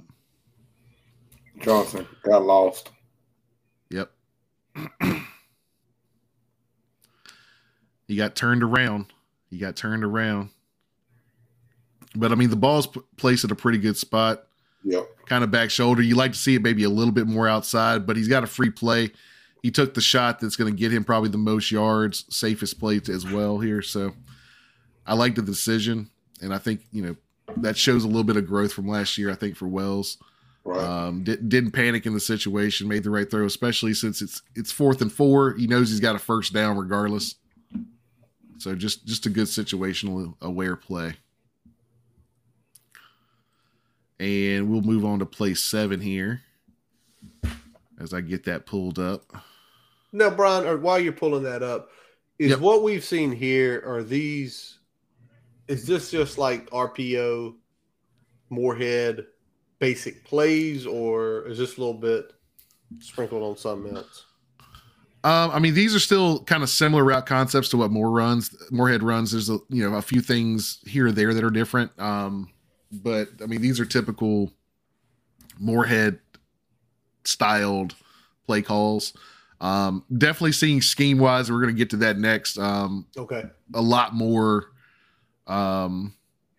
concepts from Moorhead in this version of the offense than what we saw, I think, at really any point last year. Okay. I mean, I think we're just looking at these plays too as you run this one and we watch it here. Wells. Yeah, and before I get into that, I mean, let's talk about the Moorhead RPO concepts in general, right? So, we hear RPO get thrown out there a lot. We know kind of what it is, but in the Moorhead system, there's kind of steps that are taken, the quarterback takes to know whether he's throwing it, giving it, or some combination of that. And the first thing he's looking for is there a free access throw? Is there an alert throw where he can just get it out there and get some free yardage? That's what you're looking for first. So if the answer to that is yes, then you're going to throw that. If not, you're going to move to the next step. Next step, is there box or pressure issues? Is the box overloaded? Is there somebody showing blitz pre-snap that could create some issues for you? If the answer is yes, you're going to go ahead and make a check to pass protection, and you're going to throw the pass in that RPO call. If the answer is no, you're going to move to the next step. Then you're going to ID the read defender pre-snap and determine if they can make the tackle on the ball carrier at or near the line of scrimmage. So if the guy that you're reading, typically in like a 4-3 defense that we're looking at here, that's going to be the outside linebacker to the throw side.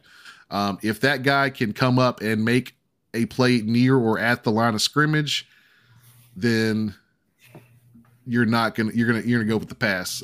So if the answer is yes, you're gonna make a perimeter throw or a pitch, whichever the play call is. And if he's kind of outside the box, he's playing that pass leverage, then you're gonna go with that middle run or dive. So that's kind of the progressions that you go through pre-snap. And then obviously you're still also reading that read man during the mesh point at the start of the play. So that's kind of what the progressions are for the quarterback in terms of the run pass option in the Moorhead system. Okay. So let's start with this play here. Shotgun trips left. We're going to see a bubble RPO. This is going to be Wells. He's going to fake show the dive there. He's going to get it out to his slot receiver there, Berkey. You can see here if you watch, it's really on a one or two person route here. So that's typical of RPOs. You usually have pretty much everybody blocking except for one or two routes within the concept. And then obviously the running back carrying out the run fake or run, depending on what the decision there is. But I'll let it play first and we can look at it some more. First down. Yep. And I like the design here. That was moving. Yeah, inside run action. You're reading McDonald here. You'll see he's right at the edge of the box. He's not playing leverage on the slot. So that means that's where they're going to look. And it kind of puts those edge and spill defenders in conflict here because McDonald comes up on that run fake. And obviously with this one, you've got, Wells who can take off too in this concept. So you kind of got if McDonald chases the slot after the fake, Wells can keep it and get up the alley. But since McDonald comes up, he's going to make the throw. And you already got your receivers out here to the trip side blocking the two corner, the corner and the Sam here. So just a good concept, and well executed here. So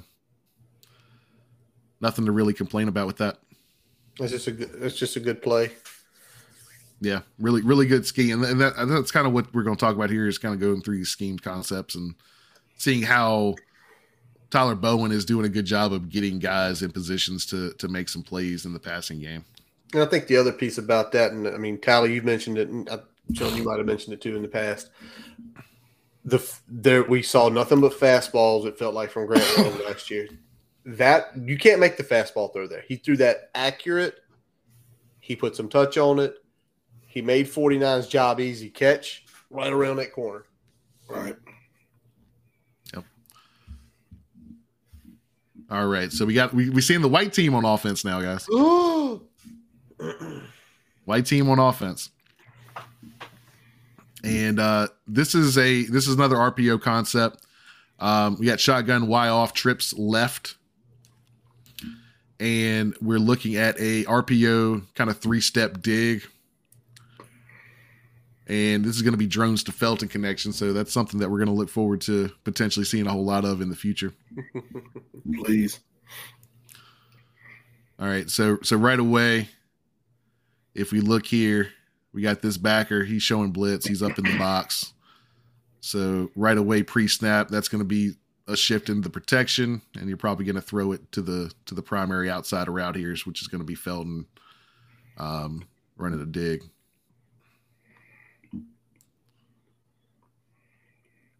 Let me actually run it through first, and then I'll play it back in slow. On it. There's that explosive play Shelton's been talking about. Yep, another explosive play. And I like the way this is thrown on time. Drones does a good job of carrying out the fake, getting his feet set, delivering it to Felton. And Felton, good hands, and then running through contact there to get some bonus yards for us. Right. And the protection, it wasn't awful. That's about the best I can say about the white offensive line. In this case, the protection Especially wasn't compared awful. to what it had been. Yeah, I mean, you still have the defensive end flying off the edge there because they couldn't decide if they're going to 79. pick up the blitzer or the down lineman there, so they picked up nobody. 70-9. Get your shit together. I tell you, when offensive linemen are thinking too much, they're like, who am I going to get? They always get nobody. Anytime you're thinking that much, you're not going to block anybody. Right. All right, so we're going to move on to the next one here. Let me get that pulled up, Curtis. I'll let you wax poetic while I'm getting ready. Well, this is a fun one. This was the fun one, and we've seen him already. And I put honorable mention of MVP of the game got Benji Gosnell. That was the guy I loved the most, and you already saw him with the block. Tally has already complimented his blocking on some of those wraps, just basically stalemating people or wiping people out. This was the big one, and this is why I'm saying when Gallo leaves, or maybe even this year in general, Gosnell and Daquan Wright. Yeah, legit for sure. Very legit. Very legit. I love the concept of this because we've already seen, we've talked about, they've thrown swings here early in the game. Shelton talked about, the first play was a swing pass out to Tootin, made Jalen Jones miss in space, got a pretty good game to start things off. We've seen the swing pass a couple other times. And now they've already set that up. And now we get this play here. We got shotgun wide trips left. This is a swing motion tight end angle. So they're going to show the swing motion with the running back, and the tight end, in this case Benji Gosnell, is going to show block, and then he's going to kind of escape on an angle route towards the middle of the field. And I'll let it run here. Unfortunately, don't get a good angle there on the running back motion. Well, y'all saw this live though. Yeah, we saw this live. So you can see the running back right here went in motion and then kind of flared out for the bubble. Benji was here. He kind of set up like he was going to block the Sam. You can see a little bit here. Set up like he's blocking the Sam. Then he angled inside there. And right to the middle of the field. Just a perfect play call against that defense. Got the head around for him. Yep. And made got the head around, and then made a guy miss in space. Contact. Yep. Good to see Benji just running, man. He's had 2 big injuries, so to see him just playing football is good. Yep. Happy for him. But again, great concept here. Good ball by Wells. Nothing really to complain about here. And like I said, from a scheme concept, really, really good scheme. Go back just a hair, because you talk about the scheme on that concept. I'll tell you when to pause, because this is what I noticed. And again, I'm the casual here. Pause it, not yet. Let it go a little further. Let it get further into the play. Right there. Pause it. Even if Jenkins goes with him perfectly, look at that. Look how wide open in the amount of space. And I don't know if that's Basil Tootin or somebody or Black or Duke. Look at that space. Look, there is no one within 12 yards of him. Mm-hmm. Well, this is also showing you how when you attack laterally, you can set things up in the middle of the field. You stretch the defense out, and then you exploit them in the middle. So for the people, too, go ahead, Shelton. Just to add, you mentioned attacking in the middle. I could add to that a little bit. So I do have a kind of a niche stat for you. Fuentes last year here, 2021, if you look at percentage of passes thrown between the numbers, 1 to 19 yards downfield. So basically, from where the 40 is marked, 1 to 19 yards downfield, what you would call an intermediate pass, we ranked, I think, 129th out of 130 FBS teams. So basically, in the last couple of years of Fuente, we never, ever threw the ball over the middle. You didn't see a lot of, RPO slants or any stuff. As you said, the reason that you want to do that is just to keep defenses honest so that they can't just, the linebackers can't just ignore that part of the field. So I like what we're seeing here from from Bowen.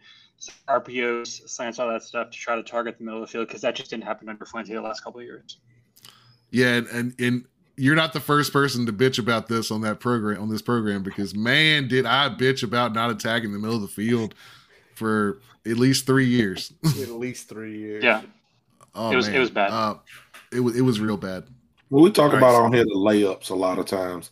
Some of these plays are not like super, like fancy. You know what I'm saying? You just, like Shelton just said, like Brian said, sometimes you just got to take the layups. If the middle of the field is open, put the ball there.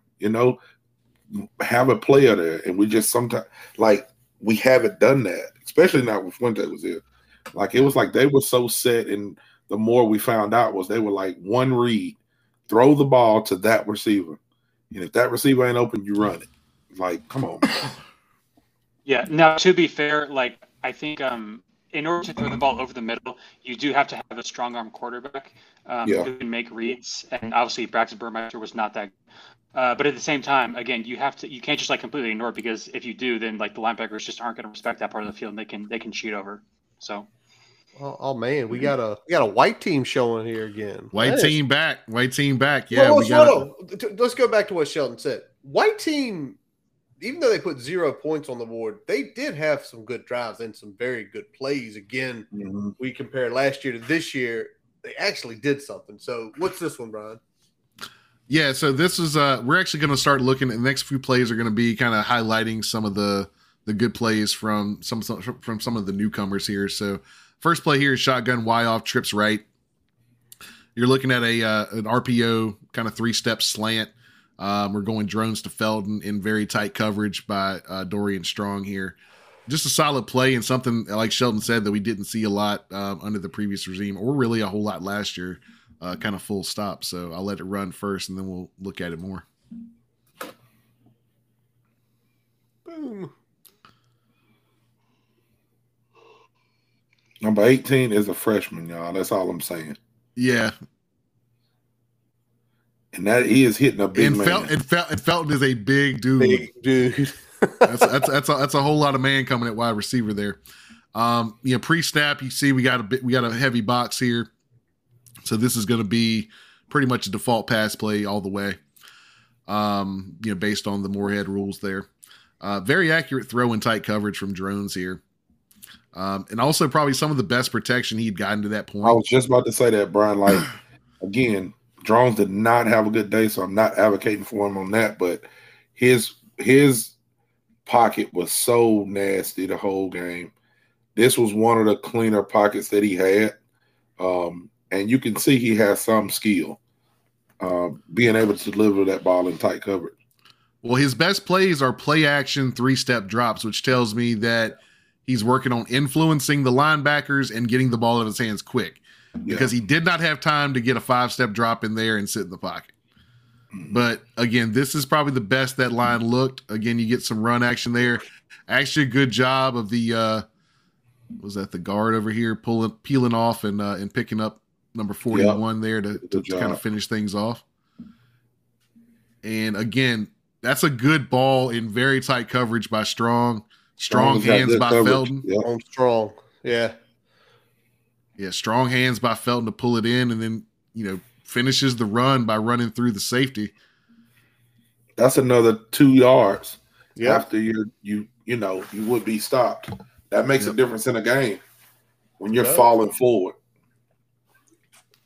Yep, I think Felton, as far as the newcomers, probably had the best game from a wide receiver standpoint. So he went out there and kind of hung his nuts a little bit, especially as that second quarter ran down. He had some good run there.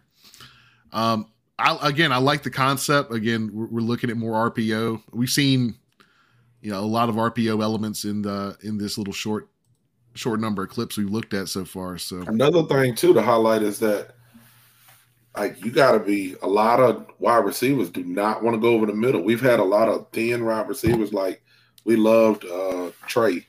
Trey was very thin, when he was a wide receiver here. And last year just was what it was. But to have a wide receiver that can go over the middle and get some catches there is going to be big for us, because that's a possession-type play.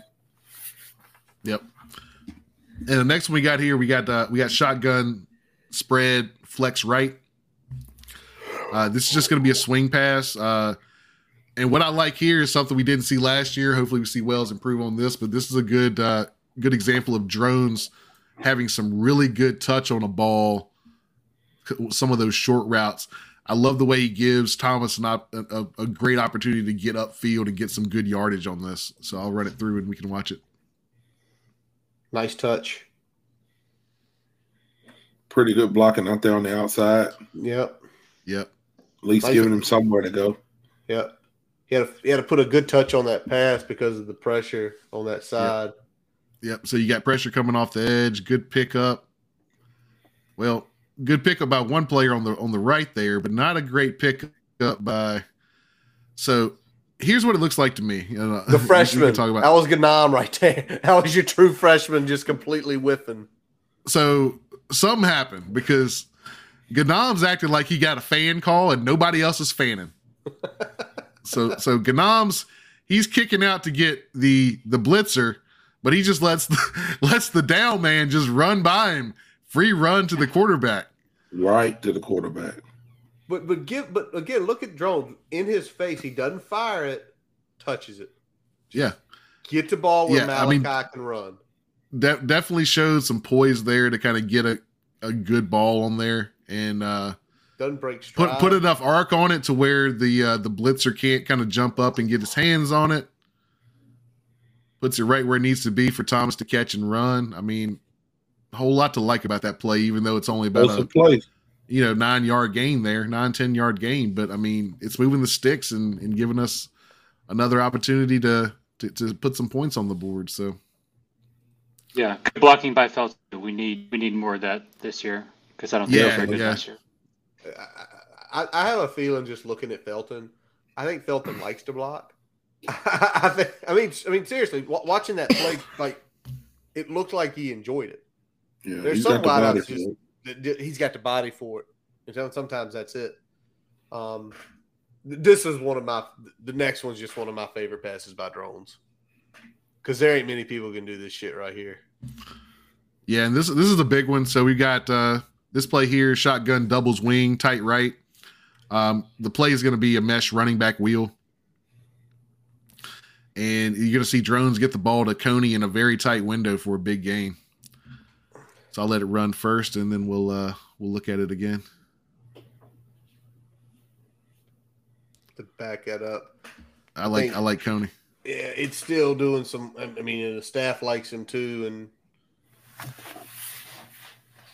true freshman. Yep.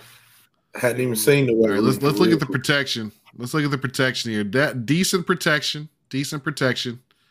You'll see the mesh here. I mean, you're either throwing the wheel or you're throwing to Jennings kind of on the shallow cross here. That's going to be your 1 and 2 reads. So read 1 he had a good window. It was going to be tight, but he had it there. Delivered a solid ball. Gets it there just in time for Coney to break the tackle and make a good run. I just love that throw. Yeah. Can I ask a question, Brian? Yeah. So how would you assess the depth or the angle of the route that he took? Because I feel like if that linebacker did his homework and maybe knew the play was coming, or if he was just a little bit faster, that could potentially be a pick six. Yeah. So I think based on where the backer was, that's a very tight throw to make. I think if you had a backer that had more knowledge and ability there, that's a dangerous throw to make. I think situationally it's not a bad decision there. It's one of those that could be either a catch for you or an incompletion given what the linebacker is showing right here. But yeah, a more competent linebacker would have been able to make a play here. Right. Okay. But I'm gonna go other side of that. A more confident linebacker might have tried to jump it, and they don't get a hand on Coney. Because this would have been a bigger run if I don't know. I know that's a walk on. I'm pretty sure it is. Get a number there when you run the play. That's George Balance. Hey. All right. So, but my point is just flip side. You're right, Sheldon. Somebody could throw that to a pick six, but if they don't make it, balance goes to the player, not the ball. He's not thinking about the pick. And what he does is he gets that hand on him just for a second to slow Coney's momentum. He doesn't do that. He tries to go for the ball, and he gets in there. That free safety, right? Funny, go with your cursor. The free safety. This turns out to a big gain because it's a huge gain anyway. But you imagine the mesh routes from the Raiders carrying pretty much everybody but Balance to the middle of the field. Yep. 35 comes over and makes the tackle. But what I'm saying is he slowed his momentum down. Yeah. It's a foot race if he doesn't hit him. Yeah, but I definitely agree with Sheldon's point. I mean, there are a lot of linebackers that could make that play. Oh, yeah, there are. 1,000%. Yep. What's the next one? And, let's look at this before we move on to the next one real quick. He's got Jennings if he wants Jennings. So, I mean, if this is a linebacker that's more capable, the play is still a good play call because the concept, you're still having Jennings coming free underneath here on the cross.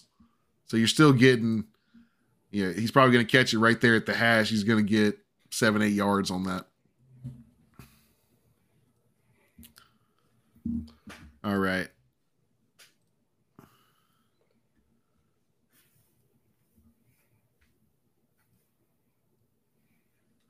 Next play is a fun one. We get to see our buddy Pot Wopson.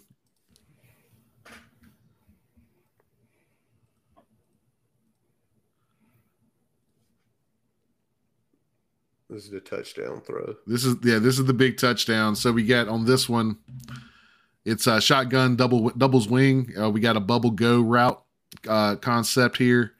It's going to be Pop taking a deep shot to Tucker Holloway out there at the top. And I'll let it run through here.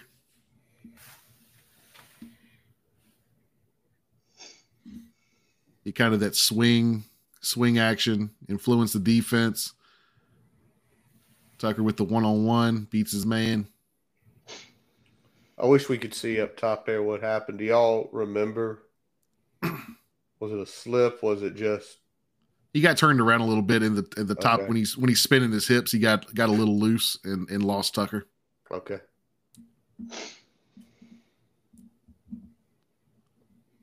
And I mean, this is another, I mean, you may have a little hold in that too. Who is that up at top? 75. Yeah, a little bit. Might have a little hold. Maybe. Right, yeah, Schick held a little bit here. I think they let this one go. He was a little slow getting across. It really took a bad angle, if we're being honest. Yeah. He needs to be flatter with that. He comes too far upfield. Yeah.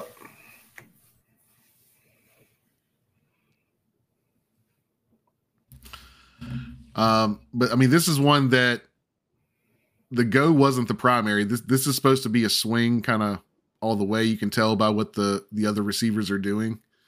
So the swing is actually the primary here. See him look at the swing, see it's not there. See where his eyes went. I mean, he threw off his back foot because, Schick didn't do a great job of getting across there, but hard to argue with the 40-yard score. Right.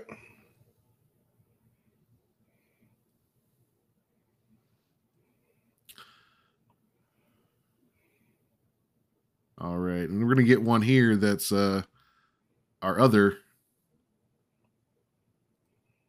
true freshman quarterback. Curtis left us. He ran away. Dang, Curtis, what are you doing?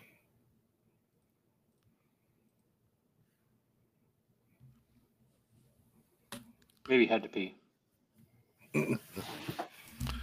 Knowing Curtis, that's it. That's happened. Yes, that happened right there.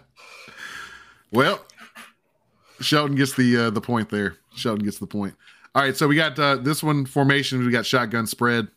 This is going to be a. Go ahead. I was gonna say the plays are gonna be a go X curl. And Whitkey's gonna take a deep ball shot to Sutton that we should have had a touchdown on here on 3rd and 13. So I'll let it run. Let me get it on the screen first. That would make more. Add it more in, sense add with it in. Here we go.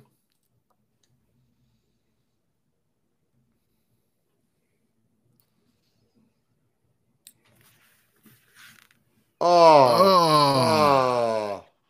That hurts your heart. That hurts your heart. All right, so let's talk about this. We got stunts on both sides of the defensive line here, and the offensive line just watches them happen and does absolutely nothing. So we can watch that real quick. We got stunt, and we're just gonna watch, guys. We're just gonna what's going on here? Why are 4 guys surrounding one guy? Oh, let's not do that. We shouldn't do that. That shouldn't be happening. Look, here's Dylan and Whitkey back there. Don't get the freshman killed, for God's sake. I mean, but this is a good ball with 3 guys bearing down on him. You're gonna get puts it right on his hands in the end zone. I mean, the only thing I'd like to see from him is that based on where Sutton's running this route, I'd like to see the ball delivered right on the hash instead of back outside of it, because it gives the receiver a chance to run through it instead of having to bend back. That makes the catch a little bit harder. But I mean, that's really the only thing other than not catching it that I would critique there. But you got to bring that in. It's on your hands. Yeah. Here's what I'm going to say, and y'all get your viewpoints on this. Watching this tape, watching the concepts, watching things that they want done, it feels leaps and bounds. It feels leaps and bounds of where we were a year ago. It feels competent. It feels like we look like we know what we're doing. There you go. Like even when we're not executing, it looks like we know what we're doing. And then does that make sense? It does. And then the other piece that we've said on here, and I think all of us in some way have said it is, okay, yeah, Tyler Bowen's never coached quarterbacks before. This is Tyler Bowen's system that basically, almost 9 years? This has been his system, right? And this is truly his baby this year versus last year where I feel like there was kind of too many cooks in the kitchen. You had some of what Glenn wanted to do kind of sprinkled in there in the pass game. You had some of what Rudolph wanted to do sprinkled in the run game. This is truly Tyler Bowen's baby this year, and you can actually see his handprints and fingerprints and everything on this offense. And I don't feel like we saw as much cohesive identity last year. We saw pieces here and there, but we didn't see a cohesive identity. I saw more of that in the spring game than at any point on offense last year. Right. What's this one, Brian? All right, so this one here, we got a shotgun Y off, trips right. It's going to be an X cross Z comeback. And Drones is going to throw off his back foot incomplete. So this is one where, we'll be a little bit hard on Drones, but this is also a little bit on the offensive line too.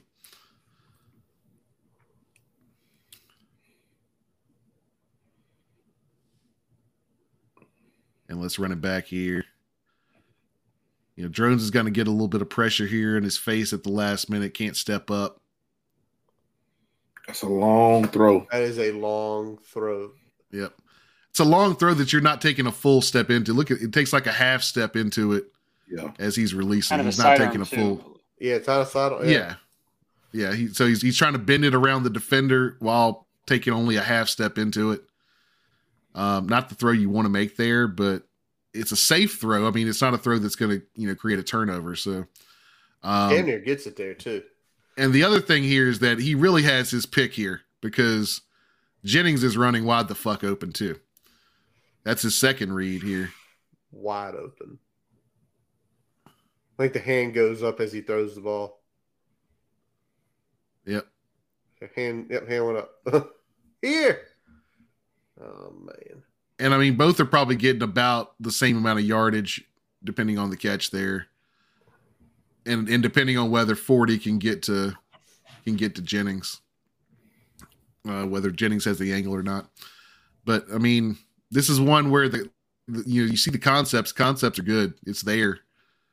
just got to execute better on the offensive line, and you got to be able to make that throw. It's a hard throw to make, but when you're that open, you got to be able to get it there. Yep. Yeah, I saw Bowen call that play against ODU. Is that zone coverage, Brian? Yes, it was. Okay, yeah, because I saw the linebacker kind of pass off the crosser to the next guy over. So there's obviously miscommunication there, but that's a good zone beating play. Exactly. Crossers are great for that. All right, so let me pull up the next one here. We got 4 more.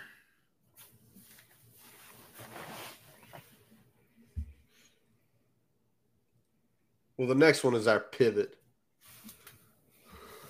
This is our pivot. Yeah, we're looking. This is kind of the last one for the newcomers, and then we're going to kind of pivot into the defensive highlights here. Setting this up, I'll go ahead and share it here. We've got a shotgun doubles wing. It's going to be a split zone RPO slant, and Drones is going to try to get it to Jennings. It's going to be a little bit of a tighter window than he expected. There's going to be a little bobble INT. We'll let it run through here first.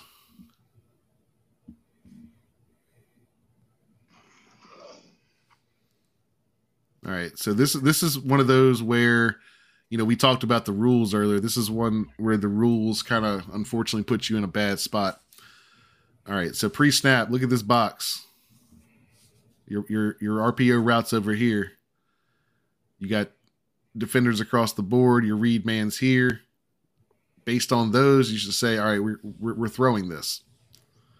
What we get though is we get the safety rolling up and replacing that backer zone. So we got a little zone blitz.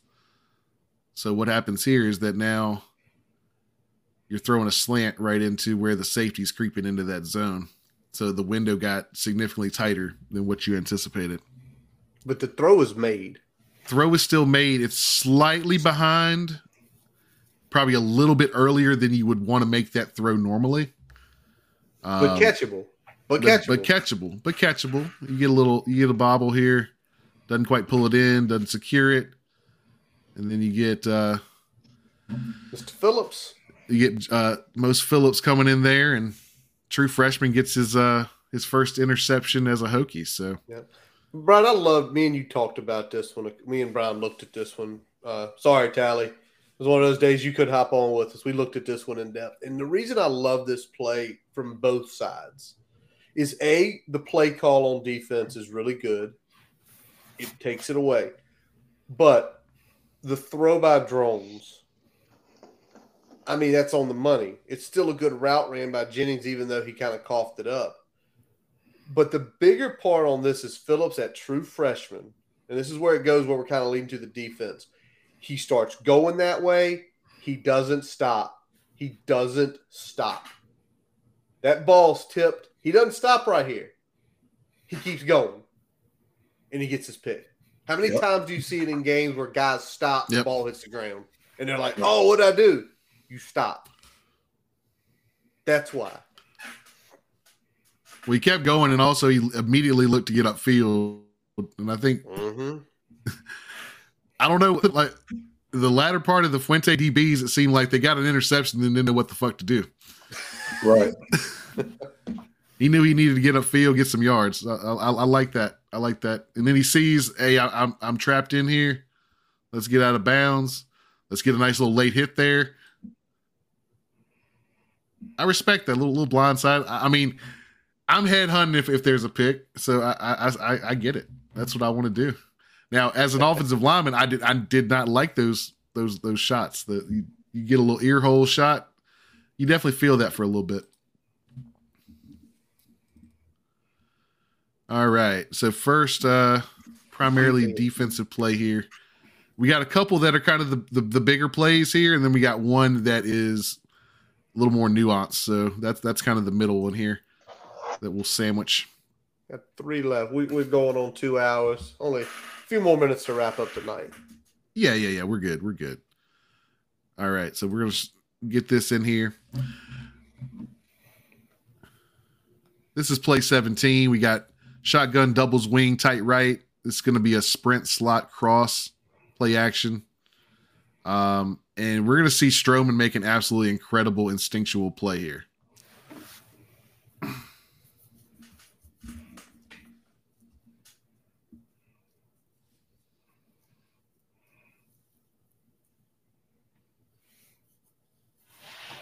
Stroman covered some ground on the play. Mm-hmm.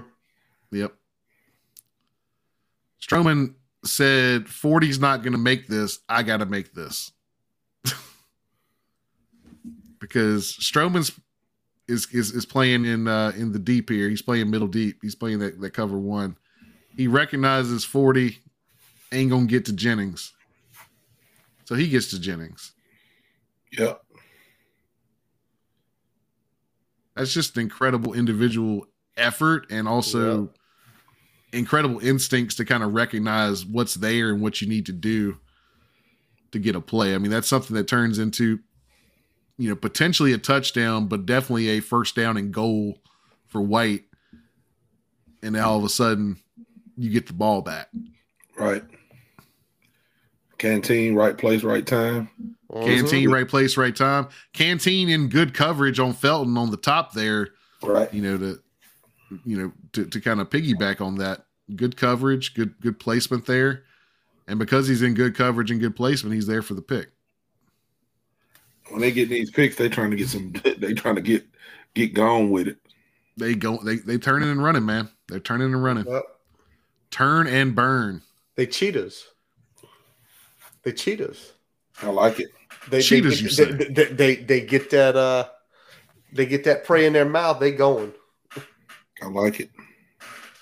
This is the one now. This is the one that you said is a little more nuanced. So let you give a little more new. And this is something that I'm glad to see from a guy that I feel like we need to see it from. All right, so the play we got is shotgun doubles wings, tight left. It's going to be a split zone play action sprint X cross, and we're going to see just a standard incomplete pass. But I want you to watch Keller. Where is he? On this point play? Him out first.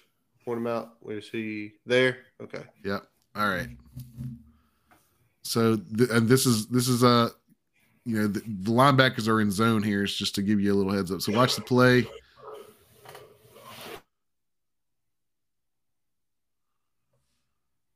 This is just a little thing. It's not a big thing, but it's a little thing. So you got the split zone. Tight end's coming across. He's not blocking, though. He's going out in the route. You see Keller's kind of pressing that a little bit. Watch him pass this off and give some depth. Right there. And he does just enough to make that window a lot tighter for that throw, where he's got to sail it high instead of throwing it out in front of Jennings. Because if Drones can deliver that out in front, that could be a complete pass. It's still good coverage, but you put it in a spot where it's easier to catch. You throw it high and a little bit in, now it's an incomplete pass. So that's just a little nuance there, showing how a guy that has shown athletic ability, but it didn't always pick up the concept of the defense as well as they would have liked to last year. That's showing growth by Keller there. So I like that. I wanted to kind of highlight that a little bit. Nice. And last one here, guys. Last one before we wrap it up tonight. Yes, sir. Yes, sir. This is from somebody who did not go to the portal. One of our young ends here. It's the Beargos. Yes, sir. Yes, sir. So we got shotgun Y off trips right. This is going to be a duo RPO slant. And you're going to see Burgos on a stunt. It doesn't get home. Stays in the play, gets a tip, forces an interception. And I know that happened quick, so I'm going to run that back pretty slow here for you. We do not have it on screen yet. There we go.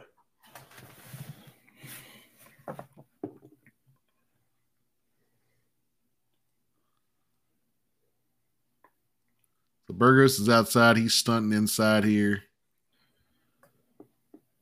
If you can't get there, get your hands up.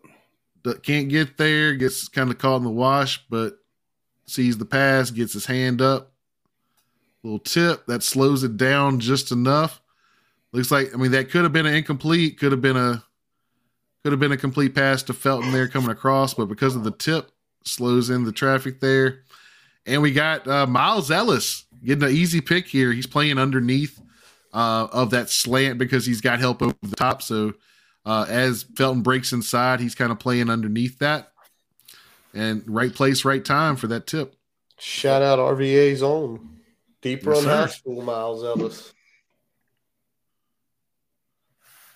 But that's all, ladies and gentlemen. That's our 19 play spring game breakdown, kind of going through some new faces, some Wells improvements, some scheme things, and a little bit of defense. All right, y'all. Now, let's just go a quick round. Brian, you've looked at it. We'll get your opinion last here. Shelton, just looking at this tape and just seeing some of the stuff more in depth. Brian did awesome on this. He gave us some great notes to look at too as we were reviewing these things. Kudos to him. What's the one thing you feel good about going into the season now seeing this? Definitely the skill players. I mean, you look at Gosnell, Holloway, Felton, Jennings. I think obviously Jennings didn't play, but I think we've really ramped up the wide receiver room, which, in my opinion, was the biggest weak spot on the team last year. We've done a really good job of retooling that room. Running backs are better. Tight ends. We'll see about them. But just the skill players. That's been a huge upgrade.